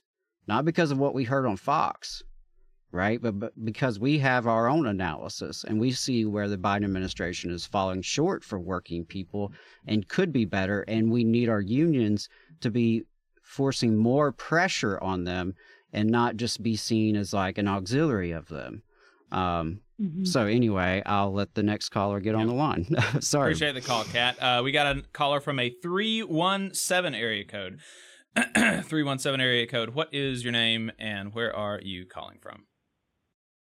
Hey y'all, this is Will, calling from Texas. I'm a Teamster down here in Texas. I wanna first address. There's a lot of talk, and a lot of my brothers across the country are currently, brothers and sisters are currently pulling out of Drive, and I think it's entirely warranted and fair that they are pulling out of Drive. I just want to urge people, if you're going to pull out of Drive, I'm going to say I understand where you're coming from, but please don't let that money go to waste. Donate to other labor causes, donate to labor notes, throw you guys some money, donate some money to, Teamsters Mobilize. There's a bunch of great places where you can take that Drive money and put it to work in other places. Next thing I'd like to say is, I know that you don't want to go down the rabbit hole about Biden, but I'm sorry, I got to take you down it. That's fine, brother. Down here in Texas, we got a lot of brothers and sisters that support Trump, and it's because they can tell that the Democrats are charlatans. Okay, it's just obvious. Now they should also be able to tell that the fake populism of the Republicans, is a thing too. But that's I guess that's a different conversation. But the Democrats, they're seen as fakers. They talk working class politics, but they don't do anything. Joe Biden wears a UAW hat on a picket line, but crushes the rail strike, and that just doesn't pass the smell test. We're not stupid. I think as far as Sean O'Brien goes, if you want to talk about pragmatism, now I'm somebody who supports what you guys are talking about: independent, militant, union, working class power, right? A labor party, a genuine labor party that can take on the Democrats and the Republicans. But if you want to talk pragmatism and you want to talk in the meantime, our unions should not be talking to anybody who doesn't support the PRO Act, who doesn't support overturning right to work, who doesn't support overturning Taft-Hartley. If you don't support those things, don't come to us for money. Don't come to us for volunteers. I don't want to hear it. And I don't want to hear the AFL-CIO or my union or anybody pushing lackluster Democrats that just give us lip service and then get in there and do nothing for us. I mean, you need to come with the fire if you want us to support you, and that should be the standard right there. That should be the standard. That's what I called in to say. Yeah, brother. I really appreciate that, and I totally agree. I think we have to have higher standards. Just not being Trump, just not being Republican, should not warrant you millions of dollars in donations. I'm sorry. Right. There's a lot, and like you said, in terms of the PAC contributions, I used to tell, the educators that I organized and represented all the time, like, you don't have to contribute to this PAC, because guess what? I don't. Because I did not want my money going towards neoliberal Democrats and reactionary Republicans. And, that's who was going to get the support, right? So, yeah, there's a lot of other areas in which I think we could see investment that would pay off in terms of dealing with these problems from a longer view. We mentioned it with Rick. There's so much propaganda is pumped out from the liberal press and then from the right-wing press, so much propaganda that is not in our best interest. And, that's where, I want to see our unions have higher standards to offer support, offer endorsements, and say, you know what, maybe this cycle, we take a lot of that money that we would just piss away on donations, and we invest that in new organizing. We invest that in labor media, right? And getting our message out. Why don't we run our own ads about the PRO Act in every swing state in the country, right? I mean, there's just a lot more that could be done than just the same old status quo, because we've been doing that. Yeah. And it ain't working. So, yeah, appreciate the call, brother. Thanks for the call, Hey, Will. one last... Oh, oops, sorry. I did not mean to do that, Will. My bad. Send us a message. Yeah, definitely do. On YouTube. Send us something in the YouTube chat. Yeah, definitely. 530 area code is the next in the queue. 530. What's your name? Where are you calling from? Yo, my name is Barry Anderson out of Northern California. How you guys doing this morning? Good, Barry good. from Appreciate California. you. Doing good. What's on your mind? Yeah, man. I'm a fellow Teamster. And I just think overall, rather you be Teamsters, UAW, ILW, and the various other unions across the country, it's about that time to break away from these two parties and to really mobilize and to organize an independent labor party, strictly for labor. When I say strictly for labor, I mean union labor and non-union labor. These labor leaders, for some reason, they think that their actual local or just their one organization is going to be able to battle the two-power dictatorship or the two-party dictatorship, and they think they're going to come in there and try to reason and fight them some type of way. It's going to take more than that. The labor movement has to be gathered together, union labor, non-union labor, and to establish a force and a movement and a power that would definitely demand respect. Right now, we understand that 2024 is a new year. The election is going to be later on this year in November. And a lot of people, they're not quite sure which direction they're going to go. It looks like Donald Trump is a little bit more appealing to most people who will be next to get in office. To be honest with you, my comrades, it's about time for us to leave these two parties alone and to organize and to mobilize and to get ready for a new labor faction. Because what we've been getting is not enough. It's not doing us a damn thing. Appreciate the call. Yes, sir. Thanks, Barry. Appreciate you. We got one more caller, 714 area code. Believe I know who this is. What's your name? Where are you calling from?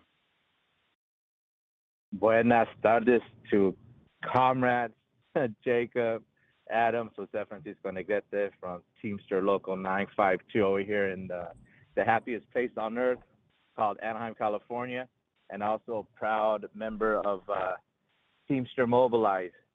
Let me start off with the Southern California Valley Labor Report. The California Faculty Association and Teamsters Local 2010 got a tentative agreement with the largest public university system in the United States, which is the California State University. So congrats to them.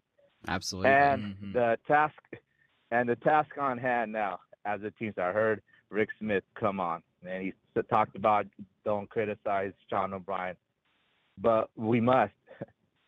If, as a steward, if my actions are not up to par to whoever administration is, they could remove a steward, right? Or if you speak out against the administration, there's accountabilities for your actions, you know? So Sean O'Brien does need to be held accountable, in my opinion, you know? And the brother and Adam talked about breaking away from this political duopoly that we're under. I mean, it's just the facts. And I don't know if you gentlemen touched on the racial discrimination lawsuit that happened. No, we didn't. Adam, did you see that? I just heard some chatter about it, but I'm not aware of anything going on with it. So yeah, it'd be news to me. When the general president took office in March of 2020, I believe, I could be wrong on the date. No, 2022. Excuse me, 2022. He let go of a lot of people. In the organizing department, he let go, I think it was, 77% of the staff there, and most of them were black. I don't like to use the term, but Latino or Latino, African Latino, well, I forget the terminology, but he let go of 77% of that staff, and they turned around and sued for racial discrimination. Our TDU just published an article right now talking about how that overall O'Brien let go, I think, 130 something of staff from the IBT, and they were saying how Hoffa did that once Hoffa took power after Kerry, but 77% out of one department, the organizing department, which is crucial. Which is crucial because you have to go around all these companies, all these corporations, and organize. Other than sports, work brings the masses together. Different parts of the socioeconomic sphere, different religious backgrounds, different ethnic backgrounds. It's one of the great denominators that we have is the workplace. And if I'm seeing people that are not reflective of me, I mean, come on now. Right. Leadership must reflect the diversity of its workforce. I totally agree, Jose, and I think that it is not the thing that was egregious to me, and I'm going to ask you a question, and I want your thoughts on this. But the thing that was egregious to me was not necessarily that he fired a bunch of folks. That's but the majority of those folks that he fired were, black and other minorities. And then the majority of the people that he replaced them with was white. It was like 70-80% white. And, that seems like that's not really defendable. You can't defend that choice. But I do just want to be, at least the first thing that I thought was something like this came around early on in Sean Fain's administration as well. There were some allegations, Sean Fain got rid of a bunch of people that had been around the UAW for a long time.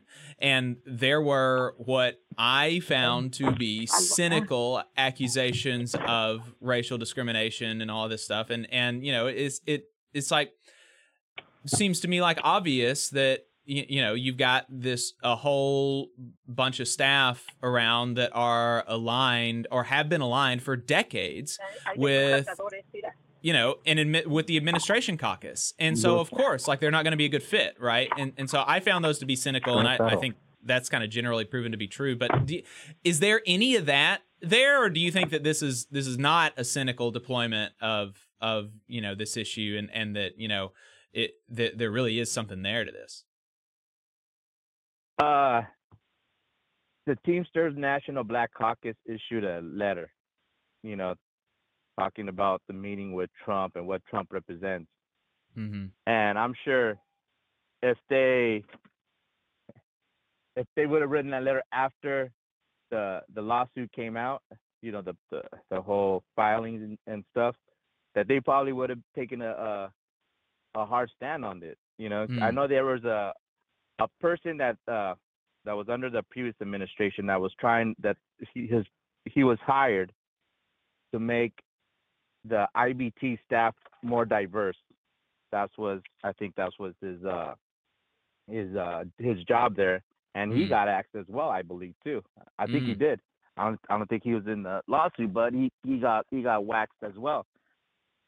So I mean, there's frustration, especially with the Teamsters when we see this. We're supposed to believe that we're moving on the right direction. We're being progressive when it comes to the staff being reflective of the rank and file. But when you have a department that's very crucial, which is the organizing department, it's kind of disgusting when you fired 77% of people of color from that department. So right now it's the Teamsters will prevail. You have militant rank and file that are taking action. There was brothers and sisters in Maryland that were forced on their 6th day. They pushed and they pushed and they pushed. I think another one as well. I forget the name of that local. That they're fighting. And then then Rick Smith talked about the so-called air quotes historic contract at UPS. Now we're seeing these day sorts are being eliminated. There's one in Baltimore that got eliminated. Another one in Portland, Oregon, Swan Island. Their day sorts getting eliminated as well. And you see UPS out here in Southern California. They bought they're going to open up a new automated hub, and these automated hubs sometimes don't come with sorters. So like in my building, you have a sort aisle which has between 20 to 30 people. Now, if you these automated hubs that they don't have a sort aisle, then those are 20. Those are less jobs for us, and our numbers will decrease. Right. So right now it's time to ask the hard questions if you're a Teamster. It's the time to be analytical, be critical, hold your leadership accountable. Why are we giving $45,000 to the NRC? What do we want to? We want to participate in Project 2020. I don't know if anybody has read the Mandate for Leadership, Conservative Promise. But in page 581, where it talks about labor, that's the playbook.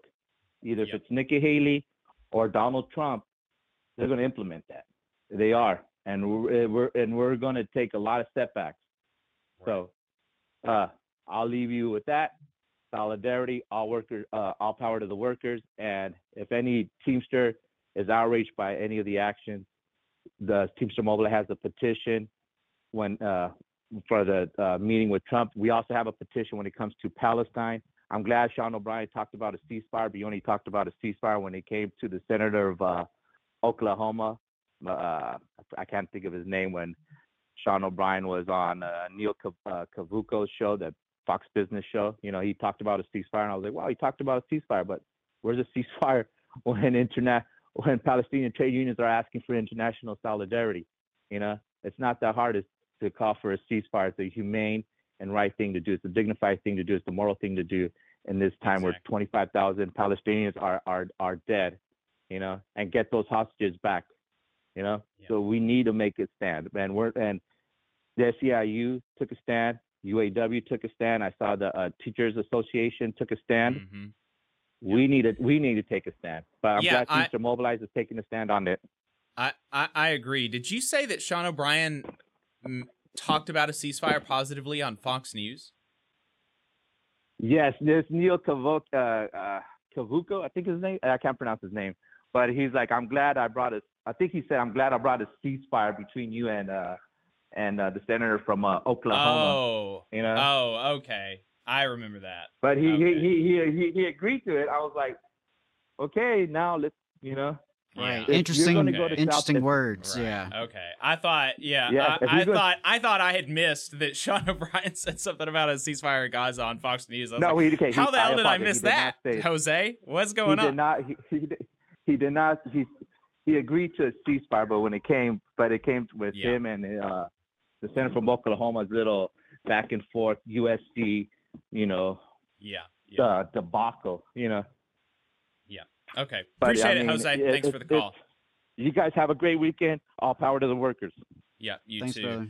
Some good comments to this.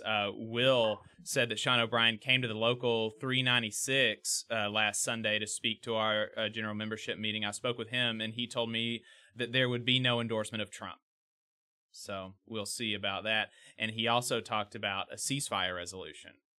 Or Will talked to Sean O'Brien about a ceasefire resolution. So we'll see if anything good comes of that. On the discrimination stuff, Selena Goodwin has some good information, and I will have to read the report. And that's why I didn't have it slated to talk about. But while he was on and he brought it up, I wanted to get his thoughts on it. But Selena says, read the report because it makes clear that the union staffers they fired had no documentations of the claims that Sean O'Brien administration made that they were not doing their jobs. In fact, the only documentation that they had about the workers' performance was positive. So there you go. As someone who worked for a union and was fired by that union, I will say that, you can't expect unions to always be exemplary employers, unfortunately. And they should, but, I don't know the facts of this case, obviously, so I can't, indict anyone and don't want to. But what you shared earlier about the numbers, that's very concerning because the organizers should reflect the workers you're trying to organize, right? And should be as diverse as the workers that you're trying to organize. And that's very important, not just on principle, but for effectiveness. Like Jose said. Yes, exactly. Just for effectiveness, right? Even and so even in the 30s, you had, the steel workers were hiring black organizers, even though there were some racists inside the steelworkers leadership, right? But they recognized that. So, exactly. We can go ahead and turn the phones off. I do want to get to this stuff with Charlie Kirk. Are you good for do this last segment? Yeah. I want to get to this. I'm going to be real hungry by the time we finish this show. I'm going to be super hungry, but I want to get to this. Appreciate all the feedback today. Yeah. Also, Strom, see that about Reed Kane. I'll definitely check into Reed Kane. Send us a link to him because I'm searching for. I've Googled him a couple of times and I'm not seeing anything. I'm not seeing anything come up that's obviously this person. There's a couple of different people that I'm not sure about. Yeah, if you've got something, send us a link. Yeah, for sure. So here's what we'll do this segment, and then we'll go ahead and head out. I'm gonna close the calls. So and it's a good segue because we were just talking about the importance of diversity in the labor movement. Not even just for diversity's sake, because Feely, it's good to have diverse people or whatever, but because it is, it's beneficial to the mission of the union. It helps us organize when our organizers and when our leaders are reflective of the people that we are a part of, right? It's obvious. And so, and this is true in a lot of different areas. It is more beneficial when you have people doing a job that are coming from multiple perspectives and multiple walks of life. There is a literal strength in diversity. And so that is not to say that all of the corporate DEI programs are done in good faith or anything like that. We have, in fact, been critical of DEI programs and in some instances and in some of the implementations, and you can go back and watch that, particularly our interview with Paul Prescott about it. And so, not a wholesale endorsement of DEI, right? If it's coming from management, you got to be skeptical, okay? But that's just a good rule in life. If it comes from management, be skeptical. Right, but you shouldn't be skeptical because it involves black people. And that was the perspective being pushed by Charlie Kirk on his program. Let's play this clip from the Charlie Kirk Show. All right, let me get this queued up here. About the pilots? Yes. Okay. We've all been in the back of a plane when the turbulence hits or when you're flying through a storm and you're like, I'm so glad I saw the guy with the right stuff and the square jaw get into the cockpit before we took off. And I feel better now. You want to go thought crime? Okay. I have never thought that. I have never once been in a plane, and I've flown a lot over the past 2 or 3 years for work. I've never once hit turbulence and been like, oh my God, I'm glad my pilot has a dick. Like, that's just not even occurred to me to have that. Like, what a bizarre thing to admit to. Yeah, square jaw. And a square jaw. I mean, It's just wild. It is very bizarre. Saying this stuff out loud. I mean, presumably he doesn't actually think these things when he's on a plane, right? And he's just saying this, but still. I mean, I don't know. Who knows? Like, Either they could way, just be it's like bizarre. dyed-in-the-wool racist. I don't know. Well, I think that they are, as we'll hear more from them about that. Pit before we took off, and I feel better now. No, I mean, about like, that. you want to go thought crime? Like, I'm sorry, if I see a black pilot, I'm gonna be like, boy, I hope he's qualified. Well, that's the you wouldn't have done that. You wouldn't have. You No, wouldn't and have done that's that not, before. That's not an immediate. No, you wouldn't that's have done not that who I before. am. That's No. not what I believe. It is the reality the left. We've all There been. you go. It's the reality the left has created. The left is not responsible for you being freaked out by black pilots. I'm sorry, Charlie Kirk and whoever that was. It's the, okay, maybe I'm being racist, but you made me. You made me racist. You made me do this. You made me racist. Yeah, it's just so bizarre. And they're doing all of this because, they have this DEI program and they're trying to get their pilots to 50% women and people of color. And now, if you actually know anything about demographics, having 50% women and people of color is virtually meaningless because that's very easy to do. And to illustrate that, if you look at the Trump coalition, the people who voted for Trump in 2020 and 2016, the majority were women and people of color. Technically. Like, it's not, like, that's not hard to do, right? There's just so many, like, half of the population is women, right? Just half of the people that you have to pull from are women. So right there, you've got a huge pool of people, and then a good, 40% of people are minorities, right? So the only remaining people who are not women and people of color, it's like 25% of the American population are not women and people of color, right? So it's not hard to get to 50% women and people of color. But so because of that, because they're saying, we want to get to 50% women and people of color, they're saying that means they're going to have to cut standards and pilots are going to be bad because the only way that you could get enough black pilots in is to lower the standards. And that's just obviously not the case because there are a lot of structural reasons that, white men are more likely to be pilots. And they actually talk about it, some of it on the show, which is just bonkers. Some of it is just the fact that it's other white dudes that are hiring the pilots. Yes, right? Other white dudes that are hiring the pilots. But one of the things that they actually even mentioned is that flying is an upper middle class hobby. Like who, when they're 14 years old or whatever, learns to fly? Rich people, right? And so there's a reason that it's a bunch of white folks, white men, because they are more likely to have access to the resources to get that. There's not anything intrinsic in the genetics of white men that make us better flyers.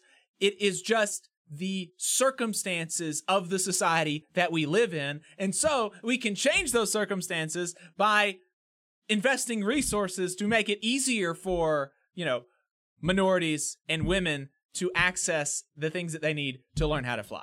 That's all it takes. That's all it takes is just a reallocation of resources and an investment in these communities. Yeah. And never in these announcements about DEI are they saying they're changing their standards.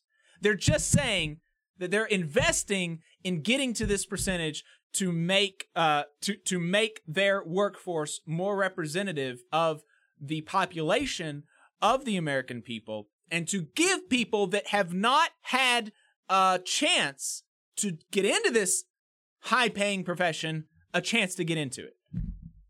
It's wild. But it's funny, they did talk about some of those things. Well, from now on, when I get on a plane and it's a white dude, I'm just going to assume the good old boy network put him there, and I'm going to be very scared that he's going to crash the plane, right? With that kind of logic. I mean, it's bonkers. But, it's these funny people that are millionaires. They literally make millions of dollars to say this kind of bullshit on TV and radio and YouTube. It's wild. And so here's somebody mentioned that, and then another person had another reason, a different reason maybe that pilots were mostly white men. Well, the reason that pilots are all male is to become a pilot is hard.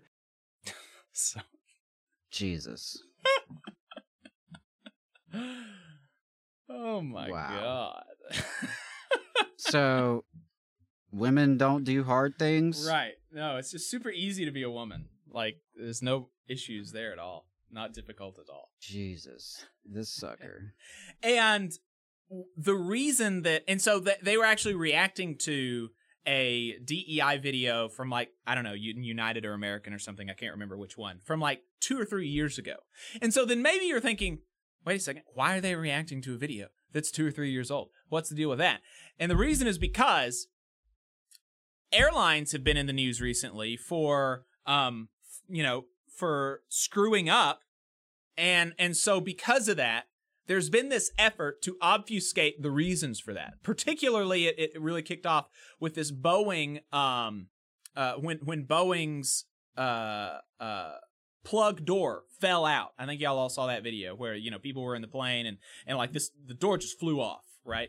And so there's a really concerted campaign. And I honestly, with how much work it is doing for these corporations, I don't doubt that one day we see papers documenting the funding of these talking points from people like Boeing or something like that, because it is too beneficial for these corporations that these are the talking points when there are issues with airlines.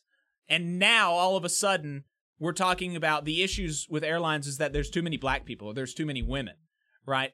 That's just too convenient for them.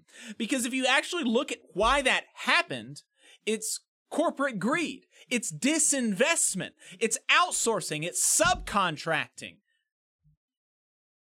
Jacobin had a really good article about it. The article is titled, "Workers at a Boeing Supplier Raised Issues About Defects. The Company Didn't Listen." From the article, less than a month before a catastrophic aircraft failure prompted the grounding of more than 150 of Boeing's commercial aircraft, documents were filed in federal court alleging that former employees at the company's subcontractor repeatedly warned corporate officials about safety problems and were told to falsify records. Aviation experts say that the allegations against Spirit, which is the producer of the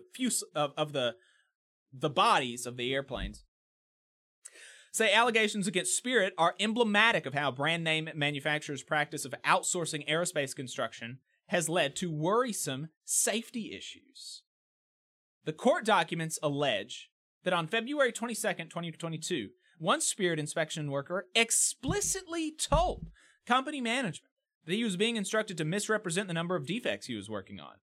"You're asking us to record in an inaccurate way the number of defects," he wrote in an email to a company official.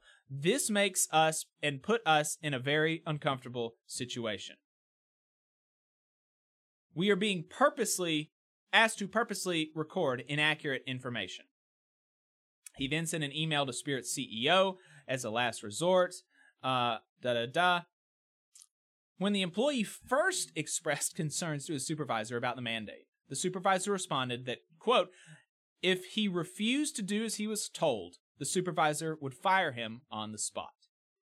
After the worker sent the email about the faulty reporting, he was allegedly demoted from his position by management, and the rest of the inspection team was told to continue using the new system of logging defects. Ultimately, the worker's complaint was sustained and he was restored to his prior position with back pay, but he quit several months later and claimed that other inspection team members that he had worked with had been moved to new positions when, according to management, they documented too many defects. This specific defect, the plug door, the issues that had it fly out, that specific defect was discovered by Spirit months before they became public. The court documents claim that a former quality auditor with Spirit, Joshua Dean, identified the manufacturing defects, bulkhead holes that were improperly drilled, in October 2022, nearly a year before Boeing said that the defect had been discovered. Dean identified the issue and sent his findings to his supervisors on multiple occasions, telling management at one point that it was, quote, the worst finding he had encountered during his time as an auditor. However, Spirit concealed the defect, and in April 2023, Spirit fired him. Okay? It's not because there are too many black pilots. It's because these companies are greedy and want to do everything as cheaply and shoddily as possible. Dean also claimed to have noticed a significant deterioration in Spirit's workforce after Spirit went through several rounds of mass layoffs in the early days of the COVID-19 pandemic, despite the huge influx in government funding that they received. According to court documents, Spirit laid off or voluntarily retired a large number of senior engineers and mechanics, leaving a disproportionate number of new and less experienced personnel. So this is all easily explainable, right? Super easily explainable. Another thing that they were talking about later in that clip was they mentioned that the New York Times had covered the increasing instances of near misses of airplanes at airports, like airplanes almost hitting each other, right? The number of near misses is increasing. And so again, they say that, the New York Times, they're just worried about, this DEI stuff getting out of hand and killing somebody. That's why they're finally reporting on it. They're finally uncovering the news that DEI is resulting in a bunch of near misses. And so, you won't be surprised to learn that's not actually what the reporting found. Oh, really? Yeah. If you can believe it, that's not what the reporting found. The reporting found many insiders describing the situation as a safety net under mounting stress. So far this year, close calls involving commercial airlines have been happening on average multiple times a week, according to a Times analysis of internal FAA records, as well as thousands of pages of federal safety reports and interviews with more than 50 current and former pilots, air traffic controllers, and federal officials. One problem is that despite repeated recommendations from safety authorities, the vast majority of U.S. airports have not installed warning systems to help prevent collisions on runways. Disinvestment, lack of funding.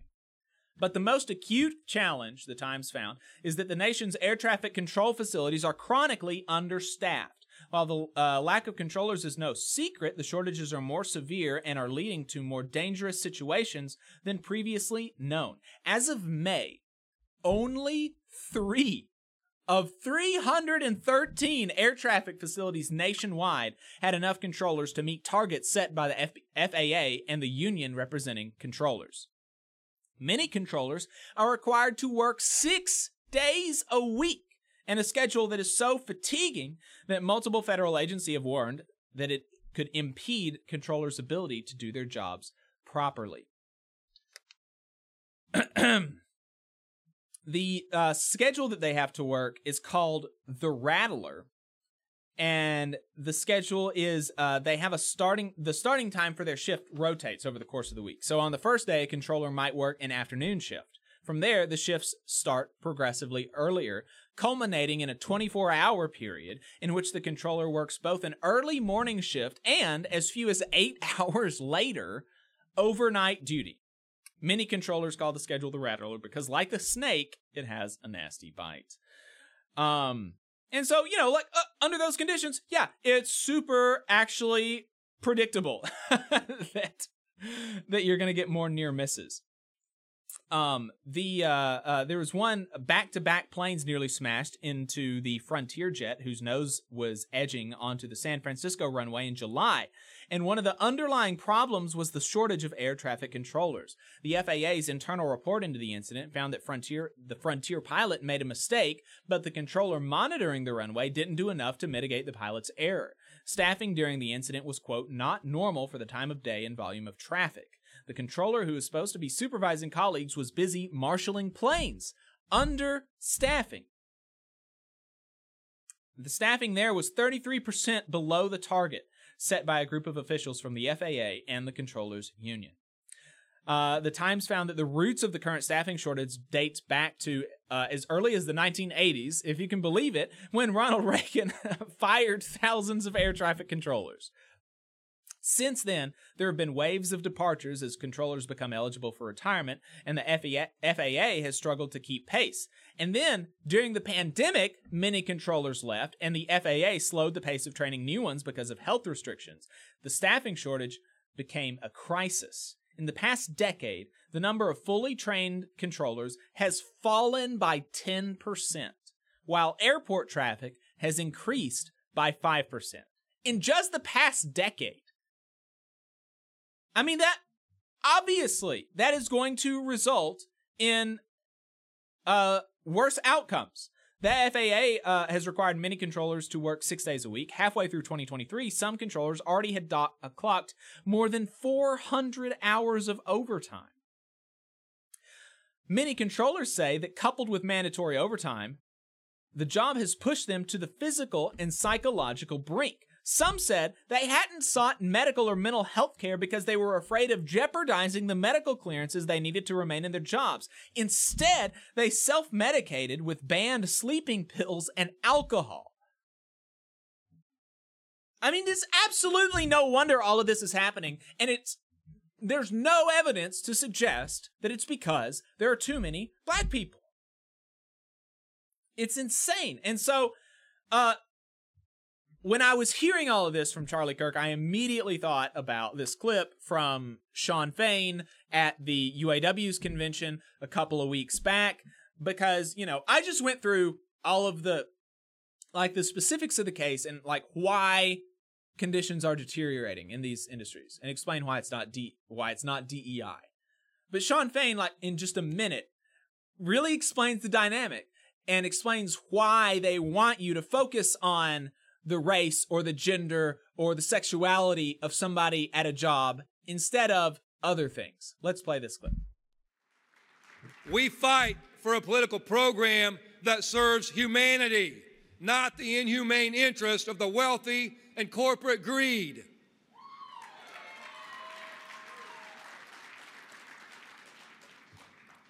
Part of that means not falling for division.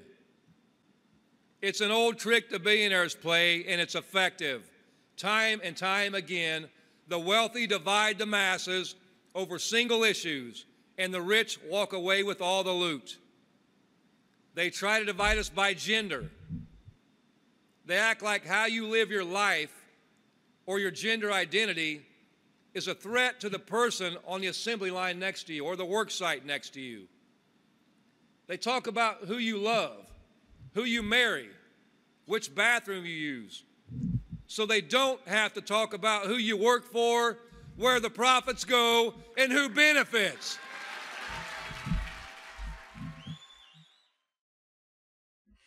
So there you go. I don't have anything else to say.